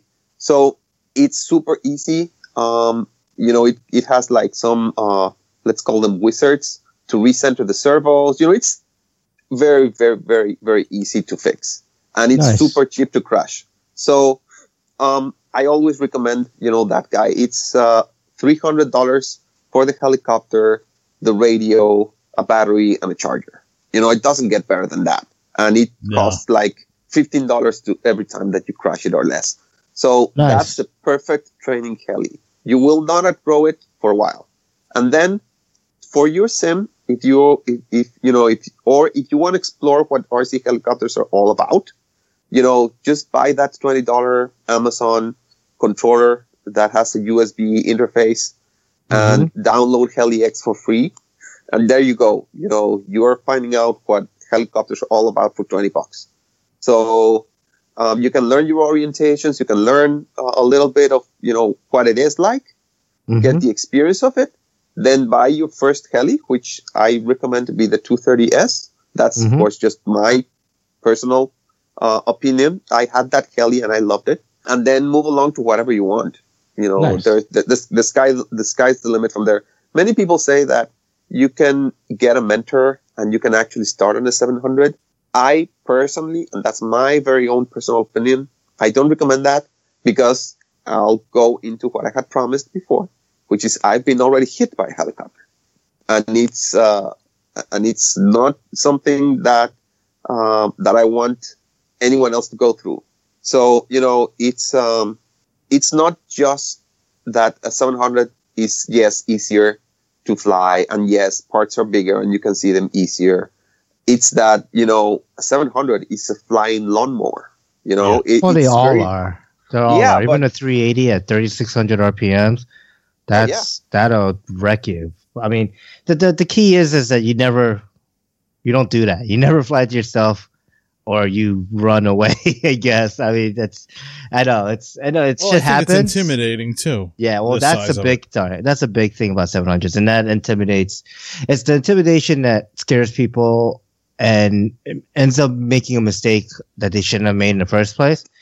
But and you still have leading edge surface area that is a lot larger than something smaller. Yeah, I mean, you could go with the real, like a 230, like you say, which I think is a great beginner heli. I think that's everyone who starts out, even if you've been flying planes for a long time, is to go with the 230. The whole safe thing and like having the different levels of like amount of bank and all that stuff.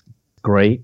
Yeah, wish I had that when I started. Yeah, but I mean, I don't recommend anyone really starting with a 700. I think that's it's too expensive. It's just too expensive. It's too much, even for mentor, and even if you're like buddy boxing, and say you're not crashing, but it's just and that's another thing though, which I would also recommend is if on the flip side that if you do have a field, a club around you, other folks that fly to the park even, see if someone could help you by buddy boxing, because things like you flying a helicopter at yourself would probably been avoided if you had a buddy box. But let's go over that. I'm kind of curious. What happened? How'd you hit yourself? Well, this was a long time ago, of course, in my beginnings, when I was just learning how to do fast forward flying. Basically, as I said, I started with a 200 SRX. I crashed it. I consider my first year in the hobby completely lost. Then I went for a 360 CFX. I jumped all the way from a 200 SRX to a 360 CFX. And I started, of course, just hovering tail in, just trying to get used to it. Until eventually, after a few crashes, I eventually got the hang of it and started doing some fast forward flying. So it was a fall day, so it was cold. So I was wearing three or four layers of clothing. because it was cold. Mm-hmm. I was actually, and I thank God every day that he was on my opposite side. I was flying with my son, which is 12 at the time, well, he's just made 13, he's still my, a kid. He was helping me film. Actually, I have video of that, and I have it up on YouTube. He was helping me film my flight. So I was coming from a left turn, coming towards me, and for some reason, I don't know if it was a combination of wind and my stick movements. Basically, the helicopter was, 30 feet in the air, and all of a sudden it was like 10 feet in the air, in that matter of a couple seconds.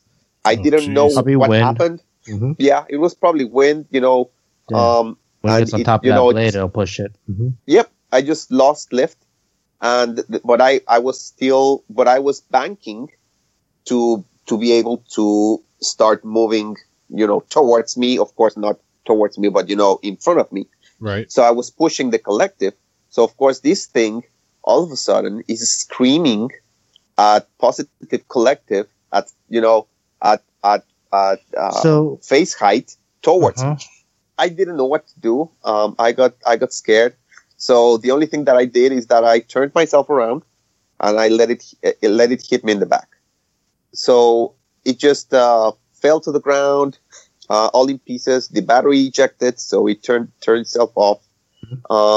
And at that moment, the only thing that I thought was, I was so upset that I had crashed the helicopter again. It didn't really matter that it was against myself. At that moment, I said, I just fixed it. This was my first time that I was actually flying nice, other than tailing hover. I was doing some progress because my first flight actually went fairly well. This was my second flight. And, I was really, really upset. I grabbed the helicopter and I tossed it around and I tossed it into the bag. I was so angry. And, and my son turns at me and says, Dad, you once told me that if you really, really like something, you could keep at it. My 11-year-old, probably at the time, kid taught me a life lesson at that time. And so I said, okay, so all right. I calmed myself down. Then it says, Dad. I said, what? You have a hole in your shirt. Then I looked, it went through 4 layers of clothing into my back, into a very deep cut. I didn't know how much it was. I just packed up, left, and I stopped at a hotel on the way home just because I wanted to know what I was up against. So, I just went into the bathrooms of the public bathrooms into the hotel and took a look, and it was like, I don't know, probably a good 5-6 inches of a very deep, very, very, very bad cut on my back. I had one on my back and one on my underside arm. So I went back home and we told the wife. Of course, we were very, very close to going to the hospital, but I had that medical super glue. I don't know how it's called. That. Yeah. It's like skin glue, whatever. Yeah. Yep. It's instead of stitches. So we use that. We have doctors in the family, so we called them and they said, okay, so just do these, and we have to cut little pieces of tape in a certain way and then apply that. And they told us how to do it. So I saved up a trip to the hospital, but I was very close. So ever since that time, I've been very, very safety conscious. Yeah. Wow. Yeah. So my question I had was, when you're turning, were you turning towards yourself or away from yourself and the helicopter got close to you? Towards myself, yes. Yeah. So that's kind of another thing I'd recommend when anyone doing forward flight and they start bank turning, that to learn to bank away from you. So if you're going right to left, you turn right at the end and not left. So that way the helicopter, especially when you have a headwind, the wind facing blowing in your face, it's easy that the helicopter can, when you bank over, can make a wider turn than you expect and then be coming at you. Same thing if you're going right to left, you bank to the left. So that way it's always pushing away from you at least initially until you get comfortable flying and controlling the heli in windy conditions or any conditions, until you gain that level of control. Yeah, that's scary. Yeah. Yeah. I'm glad it wasn't more serious, because I don't see that's another reason you got to go on Facebook. Some guy recently hit himself with a 700 and he had like huge cuts on his arm, like staples, I don't know, like 40 staples it looked like. Yeah. All over his arm, his face, like it was insane. And things like this can happen easily. Not even like because you don't have at the time you didn't have the skills to like kind of see it happening and either dump the heli or to push the heli away from you or run. Like never just turn your back, like jump out of the way. You're more likely to be able to get that helicopter. Like if you just move 2 steps to the right, it'd probably hit the floor and not you. But yeah, you never know, right? So but yeah, I'm glad everything wasn't too serious. But yeah, that's definitely a life lesson to learn. Like, yeah, these are not toys. You must respect the helicopter, or it will bite you. And really, and at any size. Yeah, it doesn't matter. I've hit my foot and cut my foot with a little fixed pitch 100, 125 millimeter size. Yeah, and it's it's not just the size at any skill level, because we're talking about a potential issue with lack of skill.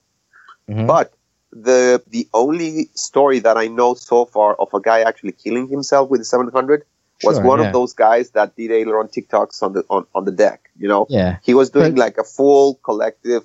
Full collective hurricane or funnel. Yep, I know the whole story. The thing, and that's another thing. Like, it's not just a skill level thing. It's also a safety thing. There's a level of pilots that came out, that are super good. They're sponsored by airframe manufacturers and all that stuff, but they fly freaking 5 feet in front of them with a 700 helicopter.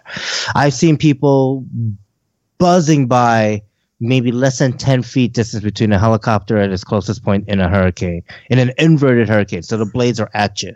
Yeah. And that's what happened with this kid. It was an inverted funnel going around full collective, and something happened and, it hit him and killed him instantly. That was it.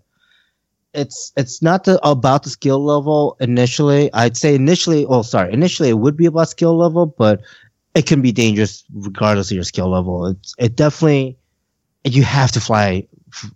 People have to fly further away from themselves, and they get carried away because they want to see that helicopter right in front of them going smack, smack, smack. Boom, boom. You see the grass move, you see the blades just barely hit the ground, all that stuff. But that's way too close, So, but definitely you're right. It's not just a skill level thing. Yeah, and it's a machine that can fail.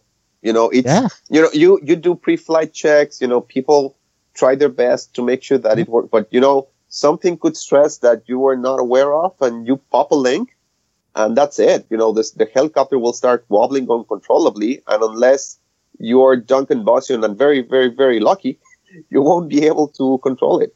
Sure. So because that thing where Duncan Bossion lost his tail and he autoed it down, that was unreal.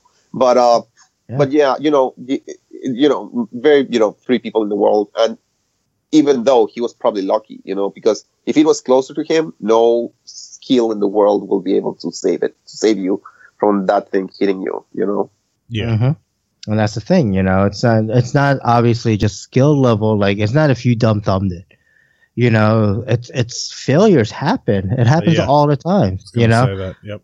Most of this stuff, if you think about all the head speed and inertia and the blades, and especially in the 700, right? Even though you're not talking about high head speed, but you're talking about definitely less than a 380, definitely less than a 500 or any other heli. Like, as people don't, people that are outside the RC heli hobby, they don't really understand. They think a smaller heli is safer. It is to a point, but it's also, the small helis are running crazy head speed. My Oxy 2, when all said and done, is going to run 55 to 6,000 RPMs on that head. It's insane. Now my 700, 1800, 1900, low head speed is 1300. It's still fast, and there's still a lot of inertia on the blades because the blades are huge, but it's not screaming speeds. I mean, sometimes at 2200 it's pretty screaming, but yeah. But yeah, I was gonna say, dude, Yeah. when you fly in a plane, you want to stay one mistake high. It's almost similar to, you know, when you're flying a helicopter, stay one mistake away from yourself. right. At least one mistake. I'd say 3 mistakes away from you. I mean, because you have other things to consider. You know, you have your mechanical failures that could happen, like you touched on. Yeah, because all this stuff, all this inertia, all this moving parts, all the mechanics, the engineering mastery, you know, it's all you know, dependent on a little plastic horn on your servo, a little plastic link on a ball, Right? Metal ball that's holding on for its dear life, you know. So yeah, and especially with like say nitros or just wear and tear on electrics too. Things get loose. That's why you have to do your pre-flight checks, but they don't always. You won't always catch it, you know. And that's the thing to take home is that you know you could check your links, check everything, make sure it's good, check your servos, make sure it's all correct in the right direction, and all your gyros are working properly. But you know, one hairline crack on the servo arm that you couldn't see, that you didn't think that was there, you know, even though you had a tip over, you know, maybe the weekend before, and you double checked everything looked good, could eventually fail on you from the stress and the load of these helicopters have to endure. Yep. So Yeah, and you know, something that you said just made me think about something else. You know, small helicopters are misleading because what do you do when you fly a smaller helicopter? You usually fly it lower to the ground and closer to yourself because, you know, they're small. They don't seem to be such a threat, and plus, you don't get to see them from afar. So you have to fly them when they're far, because they're tiny, you know. It's just, especially as you start getting older. I mean, you know, it's harder to see these damn things. Yeah. And I mean, Kevin can verify. Like sometimes I'll do an inverted hover close, you know, maybe 15 feet or 20 feet, you know, maybe like 10 feet, 20 feet in the air or something like that, but like 20, 30 feet out. It's still pretty close looking because it's a big helicopter. But most of my moves, most of the tricks where I'm smacking the thing around, I'm 100 feet up and 100 feet out. I'm using the field. I'm out there, you know. The helicopter looks like a 450 in the air, but it's okay because I can see the helicopter. I can still see what it's doing. I can still fly it, and it's far away, and I'm okay, you know? Yeah. Yep. I mean, the only things that I get close, which I probably shouldn't, it's like when I do the walls, I come flying back at not at me, but on the left side of me, and then I stop it, and then kind of punch out the walls. But yeah. Anyways, going back to that's the first part of that question. What would be one thing you would tell someone new in the hobby not to do? Follow the advice of many people who say you know, there's some things that you have to, there's something that you should avoid, which is basically everyone says buy the very best thing that you can afford. And I think that we've gone into length of why you shouldn't buy the best and biggest helicopter that you can afford. You should buy the best charger you can afford. You should buy the best radio you can afford. The peripherals, the add-ons. Yes. Yeah. Buy the best you can afford. Charger. But not the heli. Yeah. Don't buy a big heli. Don't go with you know, with charm that, you know, Goblins are beautiful helicopters, but you need to go through something smaller and cheaper and safer first before you attempt to go into those guys. Yes. Cool. Yep. Okay, so what's your most memorable experience in the hobby? Oh man, there's so many. You know, there one or two, yeah. The most memorable, man. That's a difficult question. Well, I guess, and this is going to sound kind of like your Cal Stacy man crush, but why do people say that? But I guess it would be Chris Rybert. You know, he's like an awesome guy. He's the reason why I have a Goblin and why I started in the Goblins. Not because he steered me toward that, but because he sold me on my first Goblin 380 airframe. You know, he's been there ever since. You know, he's kind of like accepted me, and you know, I keep texting him, and he always replies, and he shares his pictures with me, and I share with him. He's like super guy. He's like one of the examples of what it should be to be in this hobby. So I guess that one of the best things, and not to demerit anyone else, I've met amazing people in the hobby, but so far the experiences with Chris have been awesome. And I think that would be like, I know it sounds man crushy, but it's just that okay. he's been on several steps, several important steps throughout my hobby career, starting with my Goblin Crush. So, I guess that's one of the best things. He's the one to blame for your around. Goblin Crush. Yeah. Okay. It's your fault, cool. Chris, if you're listening. Oh, he's definitely listening. It is his fault. Nice. Okay, so but I'm gonna ask for your worst crash, but I want something besides the one you hit in yourself, because that's probably gonna be your worst crash. But there's gotta be another one where you're like, oh crap, I dumped something real hard into the ground. I guess that would have to be my latest 420 crash, because all there was a point at the beginning where I crashed everything. Then there was a point when I stopped crashing and I started crashing out of mechanical or electronic failure. Mm-hmm. So, but this crash was plain dumb, and I realized about that later. Basically, I started spooling off the heli. Okay. I started floating it into a hover, Mm-hmm. and I decided to make a flip. It was I feel very, very comfortable with doing flips, but it wasn't far away from me, and it wasn't high enough, and I dump-thumped the collective, and I just gave it too much, and I gave the wrong inputs. So basically what happened is that it synced past me, above me, behind me, and fell nose down. Oh, jeez. Okay, I was gonna ask you this too when you started talking about flips and you're low and involving in a crash. Do you backflip more than you front flip? Like, which is your preferred flipping method? I backflip almost always, yes. I always front flip. Just like I always turn away from me, I go with the safest route, which would be if I do exactly what you mean by pumping the collective way too much, that the helicopter's gonna always go away from me and never at me or over me. Because I used to do that too. I used to backflip, and I had a bad experience with my Blade 550X it was a backflip into an inverted hover, and then I totally lost orientation. But yeah, so how bad was the damage? What were we talking about? It came in on the nose, you said, right? Yeah, it was bad. I of course wrecked the canopy. It's the first frame that I've ever damaged. Oh, really? I have to admit that the Goblin 380 has, I've crashed my 380 a lot, and everything breaks except the middle portion of the frame.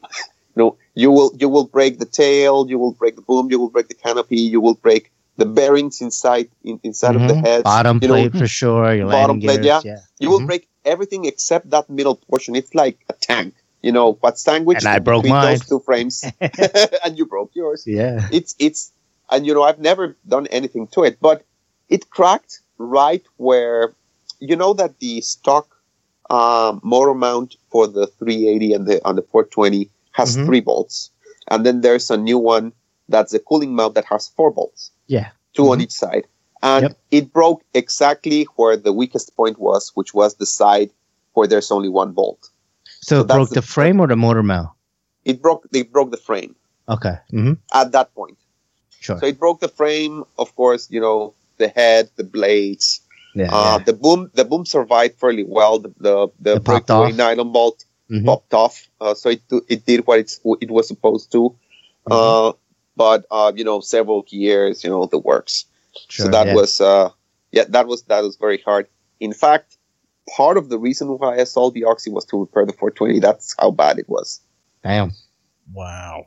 So yeah, that's pretty bad. Yeah, that's very bad. Although I have to be honest, I sold it, at a very good price. So I did get to upgrade my charger station. So it was good. So yeah, we didn't really talk about that. Besides your heli, what do you run? And what kind of charger? What kind of transmitter? I know you said that you run Icons. Yes.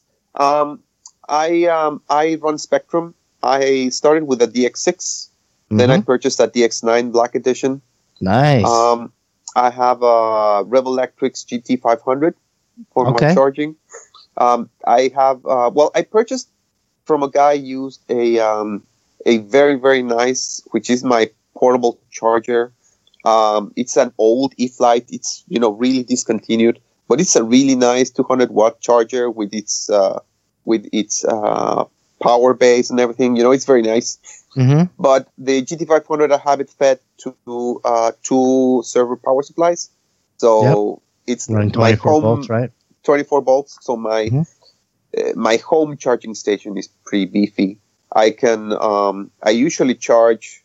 I don't charge any more than 1C. I don't like to charge at home because I have the time. I usually charge the night before.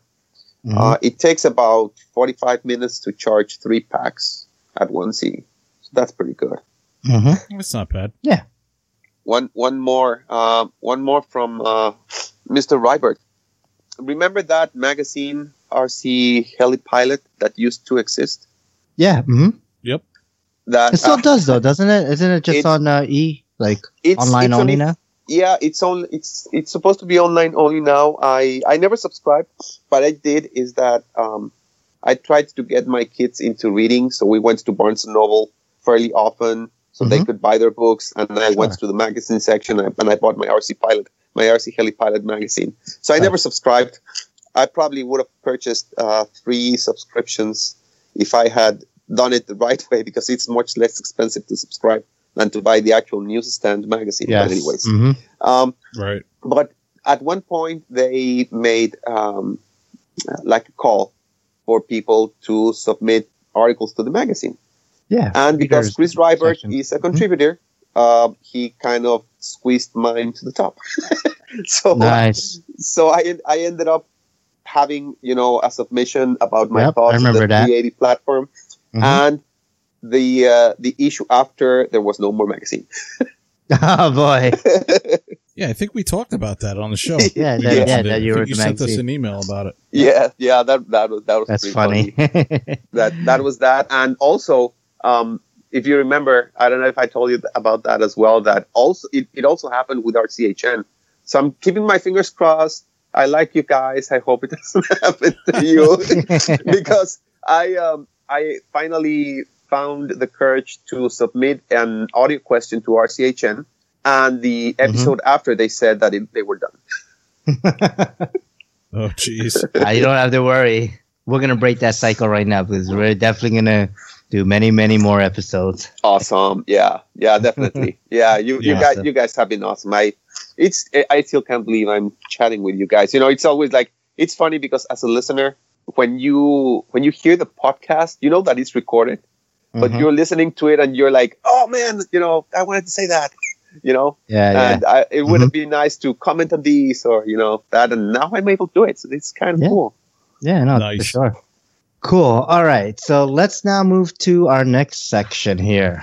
It's going to be top 10, but after last episode, I'm going to call it the top 10 speed run. Speed round, because Alex went way over on describing every single question. I mean, don't get me wrong. Alex is awesome. He's a wealth of knowledge. That dude, just he's awesome. But it was like every question was like a big explanation. We're like, it's supposed to be quick. It's supposed to be nice and snappy, So well, top 10 speed round. You'll get like half of that with me. Okay. At least that's a little better. All right. So number 1, pinch your thumb. Well, and here goes the story. I started thumbing because I saw videos of people thumbing, so I started thumbing. But then I realized that my index finger was getting in the way of my collective. So I started thumbing. So I moved to thumbing, and I've thumbed ever since. However, I looked at Cal Stacy. Of course, I have to admit, I also have a man crush for Cal Stacy. And I noticed that he has like this weird hybrid where he thumbs the cyclic, but he pinches the collective. So I started trying that because I noticed that I couldn't get, with thumbing, I've I've gotten to a point where I cannot get any better with my TikToks, and I couldn't understand it. And even going to the lengths that my fingers were slipping when I was doing the maneuver. So scary. I decided to start training into pinching the collective, and that's what I've been doing for the past 2 weeks since I've been simming. So I hope to start doing that hybrid next season when I start flying again. Nice. Nitro or electric? I think I know the answer to this. Yeah, definitely electric, but I have to admit I haven't tried out nitro, but I don't like the concept. I'm one of those guys that, I don't have that much time to fly. So I just need to charge, pack up, go and fly. I don't have time to, tweak if it's different temperature, to tweak the motor, or to risk not tuning the motor well, or to spending a lot of time into that, or to clean up all not that bad. Up. It's not as bad as people think. Just like, maintenance on a Scorpion motor. If you think about it, nitro would actually make you fly more with the time you have, because you get longer flights. You don't have to wait for batteries to charge. Granted, you charge your batteries the night before, but like if you didn't charge your batteries and you're like, oh man, I have an hour to go to the field or to the park, you basically bring your RX pack. That's the only battery you have to charge. And a 5,000 on my N7 lasts me a whole gallon of gas. So 6 to 7 flights easily, which are all 6 minute long, if not longer. But it's not that, and the cleanup, I don't know, you just wipe it down with paper towel. It's not that bad. It's different, when you have to get to that point though. You have to get to a point where your motor's tuned well enough that you can fly, but not too lean that if the weather changes, you have to retune it, because I don't want to actually get that kind of performance. I'd rather be at a mid performance on the motor where like, it doesn't matter if it's cold or hot, it's going to perform the same or about the same, Mm-hmm. But yeah, I totally understand. Electric is much easier. It really is. Yeah, it's cleaner. You have unlimited power, and it's just fun. It's probably the same argument I've had with Chris. That he likes that smooth, low head speed, technical flying. It's probably because I'm at that point in my progression that I haven't reached, that point. I'm still trying to figure it out. I'm just trying to have fun. I'm just trying to understand the movements. Mm-hmm. So, I just need electric, and, I run very high speed, and I run very high cyclic rates. And I do that not because, I'm a talented pilot. I do that because if I see that I'm getting near the ground, I can just hit on the collective and hit on the cyclic and get out of it. So that's why I need an electric and, and super high head speed and rates just to get out of trouble. And I know that you cannot do that with nitro either. You have to be on it on nitro, or else you're done, because it requires you a little bit more. You do need to learn a little more collective management, but these new 105 OS motors are like they call them big blocks, because you just go, it just goes. It'll get you out of trouble just like an electric would. But the only thing is the length you could be in on it. Like, if I'm coming close to the ground and I can hit full collective to stop it, I can't be in it as much as an electric, but I could still get myself out of trouble. Like, I could gain 50, 60 feet of altitude before the motor really starts to bog. But it does have its benefits and negatives to it. There's definitely pros and cons to it. And Steve, you mentioned picking up your heli and going to the park for whatever, half hour to an hour. Mm-hmm. When I think about nitro, I would rather take an electric, only because if I'm going to the park, I'm going to attract a less attention. Well, with just, I mean, I don't need any more people watching me. With an electric, you can kind of get in and get out, and I don't know. I've flown my N7. I made that at a park. Fly that and a 766 at the park. They're both loud. One's making louder blade noise, one's making a little bit more motor noise. It's I don't know. It's different for sure, and it probably would attract more attention because there's smoke and it's a little flashier, I guess. So number 3. So this is gonna be odd. Let's tweak this for you. Goblin 380 or Goblin 500? Because normally it'd be 550 or a 700, but you haven't flown a 700 yet, so we can't really, make you, see your opinion on that right. one. So. Yeah. Well, I definitely I like flying the 500 more. Okay. That's like the perfect size, 6S. Still 6S, but big and powerful. I think that's the perfect mix of everything. Even if I go to 700 eventually, which if I stay in the hobby, I'll definitely will, and I don't plan to getting out of it anytime soon. Yeah. But I still think about 12S, and I say, ugh, it's big, it's two batteries that you have to charge, and it's different wiring, and I think about all of those things. You need probably a beefier charger. So my charger will probably do, but I'm just thinking charger about, will definitely do it. Yeah, GT500 so, definitely. Yeah, so those things kind of like it's like too big. I want it. I want to experience the size and everything, but the convenience of the 6S is amazing. I told you that I have a DX9 Black Edition, and it comes with that black case that has like foam inside. Well, I use it the same case. Yep. I use it for my batteries. So I put all my batteries in there, and they fit perfectly. So a 12S pack wouldn't fit in there. Yeah, So that's not a like, problem. Though. You get a little small heli bag, and you can fit. That's what I use. I have an oxy bag, and I fit. What is it? 4, 5, 6, like 4 12S packs and 2 14S packs, plus all my small batteries too, plus my Sullivan starter. Like the carrying stuff you'll get over. The charging stuff and the wiring stuff you'll learn, because that's just another thing to learn, right, Kevin? I mean, you recently with your 690 and stuff, you kind of learn. Oh, okay. That's what the series connection looks like. That's how I have to solder it, and then charging wise, you end up just parallel charging both batteries. Javier sounds like he's a lot like me, where he'll get to that point when he's ready. Yeah, to exactly, get there, for sure. and then all that comes with it. Yep. So, but don't be scared of that stuff. That's what I'm trying to say. Yeah, don't be scared of like that whole new thing. Once you fly 700 size, you're gonna be amazed. Yeah, I know. At how great it flies, and how you'll be like, it's over. 500 what? Yeah. Okay, so next question. We changed this a little. Do you know what a flybar is? It's funny asking it.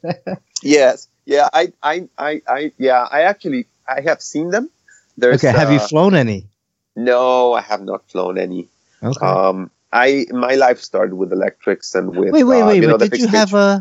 Did you have like a fixed pitch 200 SRX? Yes. That has a flybar. No, it does not. No? Oh, that's maybe I'm thinking of the old. Yeah, I'm looking at the old 200. The original CX2 coaxial actually has a flybar on it. Yeah, but that's a coaxial. But there's a model of the 200 from Blade that has a flybar. It's they do that 45-degree flybar like the Kevin, you know what I'm talking about, like the WL Toys ones. Yeah, I would know. My little 200 size fixed pitch had a flybar on it. It's just got two balls on the end of it. It's not really even it's a fly bar. It's weights, but it's not paddles. It doesn't have paddles. Yeah. Okay, so I know this answer too, but scale or 3D? 3D. Although scale does have its charm, and that's why I would like to try a plane. Or I would love to fly like an F-16 or like something like that. But the 3D flying is just for me. Yeah. That's where it's at. I was going to ask you about, if you had any interest in scale because of your history and your past with your uncle and stuff, because when, knowing that he flew like the real helicopters, that if you ever had any interest in flying a scale helicopter, which you would fly very similar, as you'd fly quote unquote with my air quotes here, scale. Yeah. It's just that scale, scale is kind of like almost like a different hobby, because you go into a lot of detail and you go into flying. Screw that. I'm going to smack my scale heli. And, I think that these things should be flown to their full potential. That's also why I want to learn 3D. They are capable of all these things, which you don't really should do. And it's not the purpose of a scale machine. You could probably do it. But I'm going to fly like the Red Bull full scale.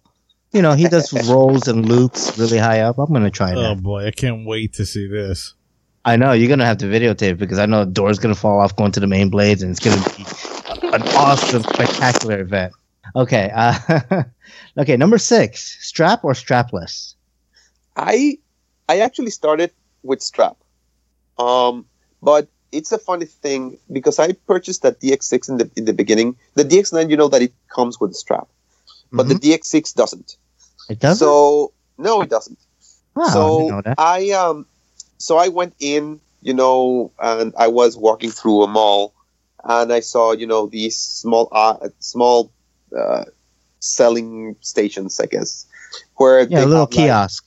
Little kiosks where they have those ID straps, Okay. for football teams and cars and you name it. So I bought a BMW one because I like BMWs. I don't have one, but I like them. So so I bought that, but I noticed that it was too short.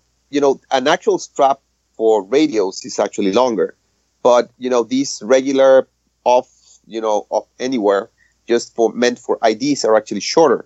So it was, because I'm tall, I'm like 6'2". It was very uncomfortable for me to feel the radio so close, so high up. Yeah. So high up. So I started trying strapless, and I ended up doing that. And now I fly without any straps. Do you point the radio down like Hal Stacy? I want to do that just because I think that I could have better control, because I think that I tend to push more one way than the other, and tilting the radio I think would help me to avoid that. But I can't help but tilting it up and pointing it straight in front of me. I don't know why. I force myself to get it down, but I end up always getting it up. It's because you thumb. Yeah. Thumbing makes you want to be more vertical on the sticks. Like you want to be right on top of it. When you pinch, you can pinch with your hands, the sticks pointing away from you. Then when you thumb, the sticks are kind of pointing at you. Okay. You should try it. Try with your radio and just hold it and pinch both. Like you could do a hybrid where you could have top of your thumbs on the top of the sticks, but then have your pointer finger kind of resting on the front of it. And just hold the radio like your just arms completely relaxed and with the antenna pointing down. It's actually quite comfortable, especially if you can get your hands between the switches on top to hold the radio better. Then you'll notice that you're like, okay, this isn't actually too bad. Don't get me wrong, I still run a strap though. Okay, coreless or brushless servos? Well, I can say that I don't know the difference yet. I only know that brushes is more expensive. Yes. So I don't know really too much of the difference. To me, a good servo is a reliable servo. It doesn't matter, if it's brushless or coreless or, faster or with more torque or, I'm not in a position probably to judge that. So, because of my skill. So for me, I just choose a servo, if it's really reliable for me. I had some issues with my KST 215s. They were working awesome. They're very inexpensive. They have very good specs. They were working very well, but they were doing sometimes some weird things to me. And I think that I may have one that's bad. And that's why it was doing that. I had 3 crashes because of that. Because basically the heli, it's as if the heli just from one moment to another just changed the center. So it just tilted like 20 degrees. So the heli started wobbling and I ended up crashing. So I'm changing. I now have 2 sets of MKS servos for the 380 and for the 420. I still have KSTs on the 500. I still have faith in those guys. But I think those micro ones are just a little more fragile. So I think that the MKS on those are much better. So to me, again, it's not because of that. I actually wanted like one set of BKs and one set of MKS to kind of like test them both. Sure. But a good buddy of mine ended up having a good price on the MKS as he was getting rid of those. So I snapped those from him. Nice. Let's see here. I know this question. Number 8, fuselage style or pot and boom? Goblin. Yeah. None of those. Goblin. Yeah. Well, that's a fuselage style. That's what I mean by fuselage Right. style. I know. Yeah. But no, it's not. It's none of those. It's Goblin. I don't care if it's if it's a helicopter with a fuel fuselage. I don't care if it's an Oxy. So if Goblin came out with a pot and boom, you'd totally buy it? That's a very good question. That's a very good question. But I haven't even considered the Fireball, for example. It's still, it's smaller. It's not yet pot and boom, but it's getting there. It's getting there. No, it's still same design as a 380. It's just miniaturized, just smaller. Yeah. I guess you could. Yeah. And I'm thinking, any of the Goblins are still like that. Mm-hmm. But I don't think they will. No, they would never. I think they've realized the power and potential and beauty of it's full just fuselage. And Enrico designed the Goblin helicopters to be this style. If you ever look at any of the Goblin line, right? Not really on the Comet or Mini Comet side of SAB, but all the Goblins, they all have a very similar profile to them, and that profile is what makes it a Goblin. So okay, number 9, 6S or 12S?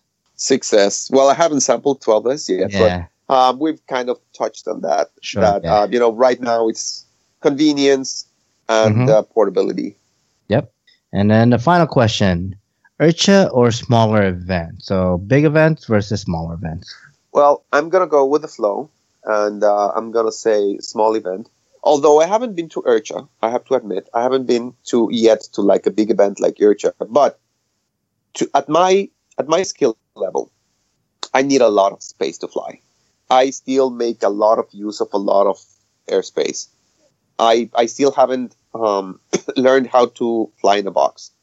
So that's why I think that, a bigger event like IRCHA would be very uncomfortable for me. Because I would have to be confined to fly in this box. And I would probably fly, if I fly 10% of the capabilities that I think that I would like to be, I'd probably fly at a 2%, just because I wouldn't want to go crashing into the next guy on the next station. Mm-hmm. So usually at small events, you have like the full, at least all the events that I've been to, usually you have like the full flight line for yourself. Only the last event that I went, it was like an L-shaped kind of event where one flight line was for airplanes and one flight line was for helis. Mm-hmm. But still, you had a lot of real estate to fly in. You didn't have to worry about your sights unless, you had to look out for if the plane guys moved a little bit into your area, but you still had the right size to fly in. So you still had a lot of real estate and a lot of air to you. But definitely, a smaller event, mostly because of that, because of how I like to utilize the airspace, and I haven't been to IRCHA to really judge that aspect of people just getting there to work and not being able to to meet so many people and not being able to really talk to like big guys that you would like to talk to like a little bit more one-on-one. I haven't really experienced that aspect yet, so I'm not in a position to judge that. So right now I can just judge them, by how much space I have available to fly. So you haven't been to any fun flies with like, well-known pro pilots? Just one, but I didn't fly at that event because I just took my 360 CFX after a crash and they helped me fix it. Okay. But that was an event where Mitch Morosis was at. Nice. And he was the only pro pilot actually at that event. And, it was funny because everyone goes around their business, on a fun fly, and everyone's chatting here, and some of the guys are wrenching, and some other guys are flying, and some other guys are eating. Mitch Morosis hit the floor, and everyone stopped what they were doing, and they went and watched him. Sure. Yeah, he's a great pilot. Yeah, he's great. To talk about the flight boxes, what I've noticed is whatever size event you go to, a fun fly, you're going to have to deal with it. So maybe it's different on the West Coast, but I've never been to an event where I had the full flight line unless no one was flying at that moment. Then you use a full flight line. Like at Northeast Model Helicopter Jamboree, when no one's flying, use a full line. When even at our Fun Fly, when no one's flying, you use both flight stations. But every single Fun Fly I've been to in the East Coast, you had a flight box, which it was very hard. It's definitely an adjustment to your flying, and you get even more nervous because you have to keep it, like you're saying, you don't want to crash someone else, so you try to keep it in a box. And and then it'd be like the first time you actually having a spotter calling out what the person next to you is doing. So if he's like, oh, he's coming to your box, he's doing a hurricane, he's coming close to your box, towards the boundary of your box, you have to kind of know to keep the helicopter away from that side or keep it tighter. It definitely was something. I was a learning curve for that too. But yeah, for sure. The people that Kevin and I especially have met at these Fun Flies outweighs any nervousness or restriction of box flying or any of that stuff. I mean, not even just like, okay, finally getting a chance to meet Chris when he came down to our Fun Fly and going up to his, with Chris Diamante and the whole Diamante family and Old Man 3D, Phil, like all these great people, Desk Pilot, the McClellans, like the amount of people we've met at these Fun Flies really that became friends last year. Yeah, it's not even like. It's not even been like, oh, we've been going to these Fun Flies for 3 years, the whole time we've been flying. No, it's been the last year, and we've became such great friends with so many people that, like, this year especially, I went on a couple of Fun Flies the last 2 years, but this year especially, we were hitting the Fun Flies hard because we knew when we go to HOD or Spring Fling or Northeast Model Club Jamboree or even our Fun Fly that we're seeing familiar faces, the friends of that we've met over the time. So that part you really need to, you'll get to experience more and more. And, if you get to I don't know how far RCHN 5 was from you. Very far away. Is that very far? It's like half the country. I even thought about driving out there. Me and my wife were like, okay, so how much time will we need to drive there? 2 days. And it was like, no, we were like, with stops and everything, it'd be like 4 days, and then it'd be like 4 days back. So, and then the 4-day event, it's like, okay, we'd have to take off pretty much 2 weeks to do this. It was a thought, but just logistically we couldn't afford it and everything. But, but those are the type of events like how about the Rich Knapp event? You went to that one, right? Yeah. That's a full flight line. Yeah. So you got to meet, Rich Knapp and Matthew Kramer and all those guys, right? Kansas, what is it? What are they? Where are they located? They're in he's on Appleton, but it's not on Appleton. It's right next to us. Well, the biggest city right next to it is Appleton, Wisconsin. Okay, but it's within your state, though, it's right? Another one. Yeah, it's still within my state. It's on the other end of the state, the most northern part of Wisconsin. So it takes me still like a couple of hours. Do they talk like they do in Fargo? I don't know, like they have that accent. It's like a Wisconsin or North Dakota type accent. No, well, okay. I don't get to get it that much, but yeah, I didn't notice any hard accents. No. Oh, okay, cool. All right, okay. News and announcements. Originally, I had written down Dave Vindestal has an episode with his rocket knife, but it's Rocket Katana versus a line 500 or 550, I think it was. And I don't know, I kind of erased it from our show notes because I'm sorry, Dave, it wasn't as spectacular as I thought it was going to be, but he hovers it in front of his rocket knife. But it was okay. And then it just looks like another crash. Chop the heli. Yeah, but I've seen that. Yeah, exactly. I've seen that plenty, the helicopter in pieces. So yeah, it's, for me, it wasn't that spectacular. Mm-hmm. But what else I saw was, this one's insane. Peter Streepole. He was part of the flight test crew last year. Really smart dude, put together a lot of crazy stuff. Worked for NASA. Yeah, consulted with NASA, I think, for a little while. And what's he like, 16? I don't know how old he is, but he's a young guy. And he's building an ultralight out of foam from like Home Depot. And he's not the first guy to do this, but it's interesting to see someone I know go through this, and it's pretty cool. It's a pretty good, build log that he has. He's done a lot of crazy things. Like he actually built and flew a plane that was made from Lego, which was pretty amazing. But this RC plane, not RC flew plane inside it or anything. Yeah, but this is actually something that's a little more serious. So it's interesting to follow along and watch his build techniques. And you can even shrink down a lot of the techniques he uses into an RC plane if you're building something. For sure. Yeah. Yes, sir. Mm-hmm. Cool. Do I have any news or announcements? Do you? No. By the time this episode comes out, I hope to see everyone who's in the Northeast go to South Jersey Funfly. Yes. That should be some good times there. All right, let's move to the what's next for you in the hobby, since we'll probably talk about that. Well, I have some news and announcements. Oh, yes? What do you got? Yeah. Well, one, which I think you forgot, and our buddy Chris is now a Synergy. Oh, yes. He is Team Synergy, yes. Yes. And the 516 apparently is close to release, and he's actually flying one, so that was pretty cool. He's already uploaded a few videos of that. Yep. Congratulations, Chris. First production run has been made for the 516. Yes, congrats to Chris. He was mentioning to us that, and also to Matt and Amy Bodos that, in the 31 years of him being in the hobby, he's never picked an airframe manufacturer to represent and to be a team pilot with. He just loves the Synergy helicopters. So he, after 31 years, he picked a manufacturer and he joined Synergy Helicopters. So it's pretty damn awesome. Nice. Yeah, the 516, the first production run has been, built and shipped out to the team pilots, and I think some of the pre-orders, I'm not sure. But, like kind of the people that are building doing the build videos, and that kind of stuff and the reviews.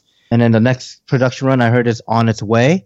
Should probably be done less than a month. So those orders could be fulfilled probably within a month. Cool. Yeah. And I have a second one, guys. Yeah. What else? And, for all of the Icon guys, Spectrum released a firmware upgrade to the 4649T, which is the only Spectrum receiver that is compatible with Icon telemetry. Mm-hmm. So they fixed a few things. I don't know if you're aware of the big snafu that happened at the beginning with that receiver. That it was advertised as 8.4 max volts receiver, but it started failing after 7.5.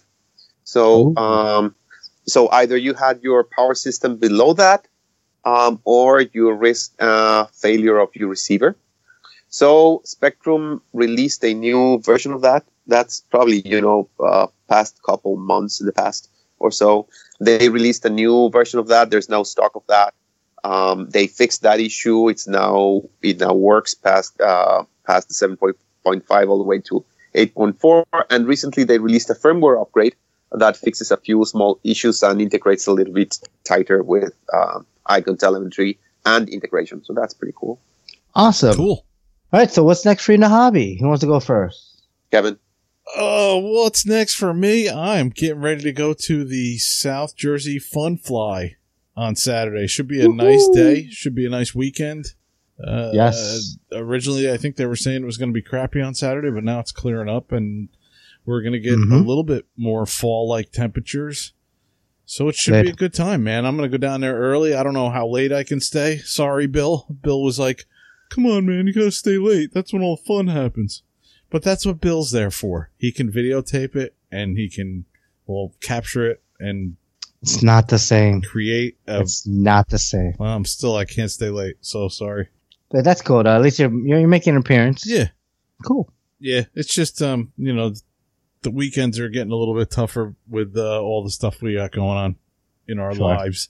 Mm-hmm. Life happens. Yeah. So hopefully, I don't think I'm going to have the 285 ready for that. I really want to take my time with that, and I want to move that V-bar over to that. But I'll have plenty of stuff to fly. I might bring a 570 and give that a final farewell flight or whatever. I don't know. Sure. Just let it keep flying away. Mm-hmm. Yeah. No, but that's all I'm going to be up to that I know of, man. Yeah. What about you, man? So in line with you, South Jersey Fun Fly. It's gonna be this weekend. Yeah, I have an awesome wife. I can't speak any highly about her than I can now. So she's like, I'm like, like a day ago, I'm like, yeah. So there's another Fun Fly, South Jersey Fun Fly. Rob's the CD for it. He's kind of organizing it, and she's like, oh, okay. When are you gonna go for the weekend? I was like, yeah, I think so. You stink. And I'm like, she's like, oh, okay, so you're gonna go Friday, Saturday, Sunday? I'm like, yeah, I think so.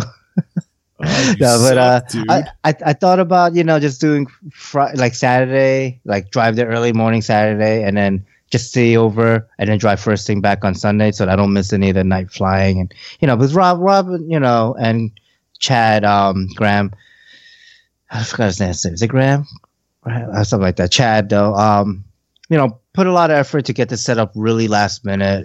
It was basically set up within a month, sanctioned, and they rented the spotlight, those big construction light and all this stuff. Yeah. So, I want to stay for some night flying. I might or might not fly night.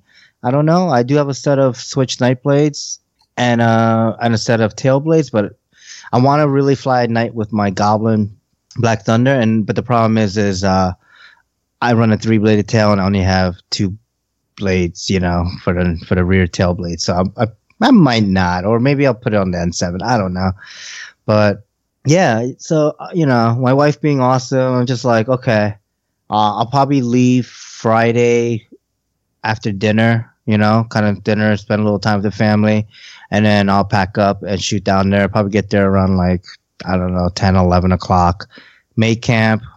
Then that way, Saturday, I could wake up, refresh from sleep and not from a 3-4 hour drive or whatever it is. 3 hours, I think. No, I don't think it's that far. Isn't it? Or 2.5, right? It's about 2.5. Yeah, so we'll see. Maybe I might do just Saturday morning, but it's still not too bad. I just didn't want to like get up super early, like 5 o'clock, drive down there to get there around 8 or 9, packing up the car and all that fun stuff, getting ready, and then like be tired by 6 o'clock, so yeah. I figure, I bought all this camping gear. Might as well freaking use it. And it's good because this is like the 4th time I think I'll be using it this season. Yes. Yeah. And then, come Sunday morning, like pack up and leave. No flying, no nothing. Like I want to get back by 12 o'clock if possible, like leave at like 9 or whatever, or 8 o'clock, whenever time I wake up, and try to be back and home, unpack, shower, and then do family stuff, go shopping and run errands and stuff. So. Nice, dude.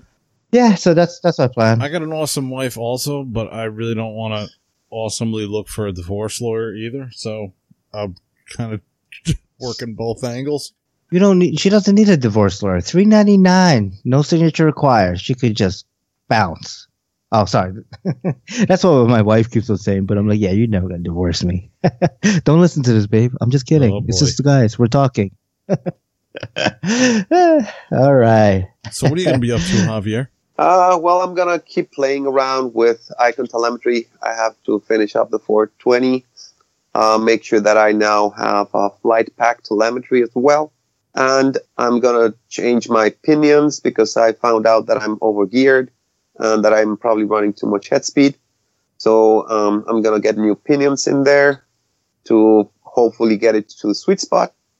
And I won't get it to test it until next season because the weather is just horrendous. And it seems like I look at the forecast and it's okay during the week, and Saturdays, which is when I fly, it always rains. So it seems like I won't be able to fly for a while now. So I'll just keep the helis here, try to keep them well maintained, try to keep batteries well maintained until I can get to fly again when it's warm. Cool. Okay, I guess let's wrap it up. All right, let's wrap it up. Wrap it up. All right, Facebook likes. We are at 691. That's +6 this week. Nice. And we have 6 names? Yeah. No, we have 5 names because this name, let me double check. I think I read this name last week. Does it sound familiar? Adam Weisel? Yeah. You read that last week. Okay. Yeah, so I did read that last week. Okay, so cue the music. We have our guest host from last week, Alex RC. Ah, okay. Alex Rose from MSH Helicopters. Ryan Evans, Colin RC, Robert Westcott. For those folks that don't know Robert, he's the one that does the custom hats or the hats in general for the RC Heli Hangout group. He's the one who does the embroidering. Oh, very cool. Yeah, and then the last one is Michael, quote air quote Shaggy Parker. So we mentioned him on the last episode too. Nice. Yeah. So yeah, there's the 5 out of the 6 names. Awesome. Okay, Facebook comments. All right, Facebook comments. There were. Oh wait. Back it up for a second. I forgot to mention it popped in my head since I said Michael Parker. I've been talking to Michael, and he heard on one of our episodes about Android users that want to know if there's any other way of downloading our episode, because I guess Podbean doesn't let you download the episodes anymore, that you'd have to like play through the Podbean app. Okay. So I'm going to put this in a post with the screenshots, but just to review it real quick, all you have to do is you still have to have the Podbean app and then click on the episode. When you click on the episode, let me see here, it's going to give you a download link. Okay. And so at the bottom of the episode, it'll give you like a download. And the thing is it's going to say open app to download. And what you can do is you can go to your like Chrome browser or whatever that it opens up in and go to the little 3 dots and you can get the desktop site. You can request the desktop site instead of the mobile site. So when you're on a desktop site, it'll allow you to go to the website Podbean and not the app, and then you can actually download the episode directly from Podbean. So or just go to the Podbean website on your favorite browser, Google Chrome, whatever you want to use. When it goes to the mobile site, you can request the desktop site, click on download, it'll download to your phone, and you can listen to it through your phone's music player or whatever. So okay. Well, I'll put these instructions so it makes a little bit more sense on a post when this episode comes out, but you'll see what I mean once you see the post. It's pretty self-explanatory once you actually see the screenshots. So he created screenshots and everything to help out. So awesome. Thanks, Mike. Awesome, Mike. Okay, Facebook comments. All right, dude. Well, you posted that video you spoke about earlier of your fiberglass Vigan with its LED lights, and you got quite a few comments on that, man. Chris Bream said that, dude, that's sick. Cam Taylor said that is awesome. Greg Sullivan said, I like it. Muzamil Bazzi said that is solid. You gave Ben Halsley chills. Yeah. So, awesome, wow. dude. That were just some of the comments. Dave Crawford said, need a link. And you said, here's the link, dude. Here you go. Yep. So, yeah, that was cool, it's a pretty man. cool video. I really dig it. Yeah. Did you notice that I dropped my 6S pulse pack on the floor? No. In the video? Yeah. No. I turned the plate upside down to click on the bottom of the thing, and you just see the pulse battery drop on the floor, and I'm like, oops, nobody saw that. Pick it back up. My little 1800 6S pack. I'm like, oopsie. First, but yeah. first sale. Yeah, barely used. Nah, that's one of the pulse packs that I actually retired from my 380 because it just sagged so much. Yeah. But I got a whole bunch now since I'm decommissioning that 420 anyways. But yeah. Okay, is that it for website comments? I mean, for Facebook comments? That's the only thing I saw real quick, man. All right. Website comments. Well, Javier's on the show, so we don't have any website comments. Well, we do. So he emailed us. Oh. There you go. That's funny. Yeah. Let's see here. People of Podbean. People of Podbean. We got a bunch of stuff going on Podbean.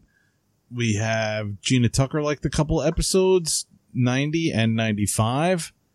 BVGHJ, our buddy Jericho Byrne, he liked episode 95. Bill FB, who just started following us, I believe, because he liked episode 48, Dan K. Reed. And episode 94, Scorpion Power Systems. Polycrack. Nice. Polycrack started following us, and Dave Crawford 11 started following us. Nice. And McGulliver liked episode 94, Scorpion Power Systems. I think I got everybody there. Awesome. So thanks, guys. Yep. Okay, iTunes review. Oh, man. I thought I was freaking prepared, and I totally blew the... Why do I do this every time? I totally blew You're this glad off. for punishment. I can't stand iTunes. That's why. Okay. All right. Before our outro, Javier, if any of our listeners want to contact you, have some questions, maybe you want to link your YouTube channel, so for the videos that you were mentioning before, how would they do that? Yeah, well, there's 2 ways that you can contact me. The preferred method is you have to go to, I don't know, Walmart or whatever place you want to. You have to buy a bottle. You have to make sure that bottle is kind of like not opaque, but like transparent and kind of thick. Then you have to go into whatever place where you can get a bright piece of paper, preferably yellow. You have to put in your message there, whatever you want, your comment, your question, whatever. You have to put it inside the bottle. Of course, pour the contents of whatever it was in it first, or drink the contents of whatever was in there first. Sure. Put in that. You have to make sure that, the yellow is very bright, or else I won't see it. Then you have to study the currents. Makes sense. I live on Racine, Wisconsin, which is close to a part of Lake Michigan. So you have to go to make sure that you toss it into Lake Michigan, but you have to study the currents a little bit to make sure that it actually gets to me. Timing is everything. You can fail a little bit. I mean, you can either go Kenosha, or you can go Racine, or you can go, one of those places. And when I go there with my family and check out the sites, I'll be able to see the bottle. Then I'll pick it up. I'll open it up, and hopefully you've done everything right, and it's not there for too long. And I'm able to still read the print. Yep. And I'll be able to read the message. And, of course, hopefully you have written how to reply back to you. And then I'll be able to reply back to you at that time. Nice. And if there's, if you have any inconvenience with that method, then you can email me at toadiscoil@gmail.com. Spell it out. It's TOADISCOIL. And there's actually a whole story behind that, but we've already gone too long, probably at some other time or another email that I send. There's a whole story behind that. You can also, I have a tiny URL linked to my YouTube so that you can quickly reach my YouTube channel. So you can go to tinyurl.com/toadiscoil, the same as my email. And that'll link you directly to my YouTube channel so that you can watch there, hopefully subscribe and increase my base. Yeah. And that'll be it. So awesome. If anyone noticed, probably some old RCHN listeners, that small joke was a nod to the RCHN early days where they used to do that. So thought that would be. I was about to say, cool. You live in Wisconsin. You don't got no old body of ocean by you. I have a very big river. Well, a very big lake. It's a very big lake. I have Lake Michigan right next to me. It's a lake. You can still toss it. Sure.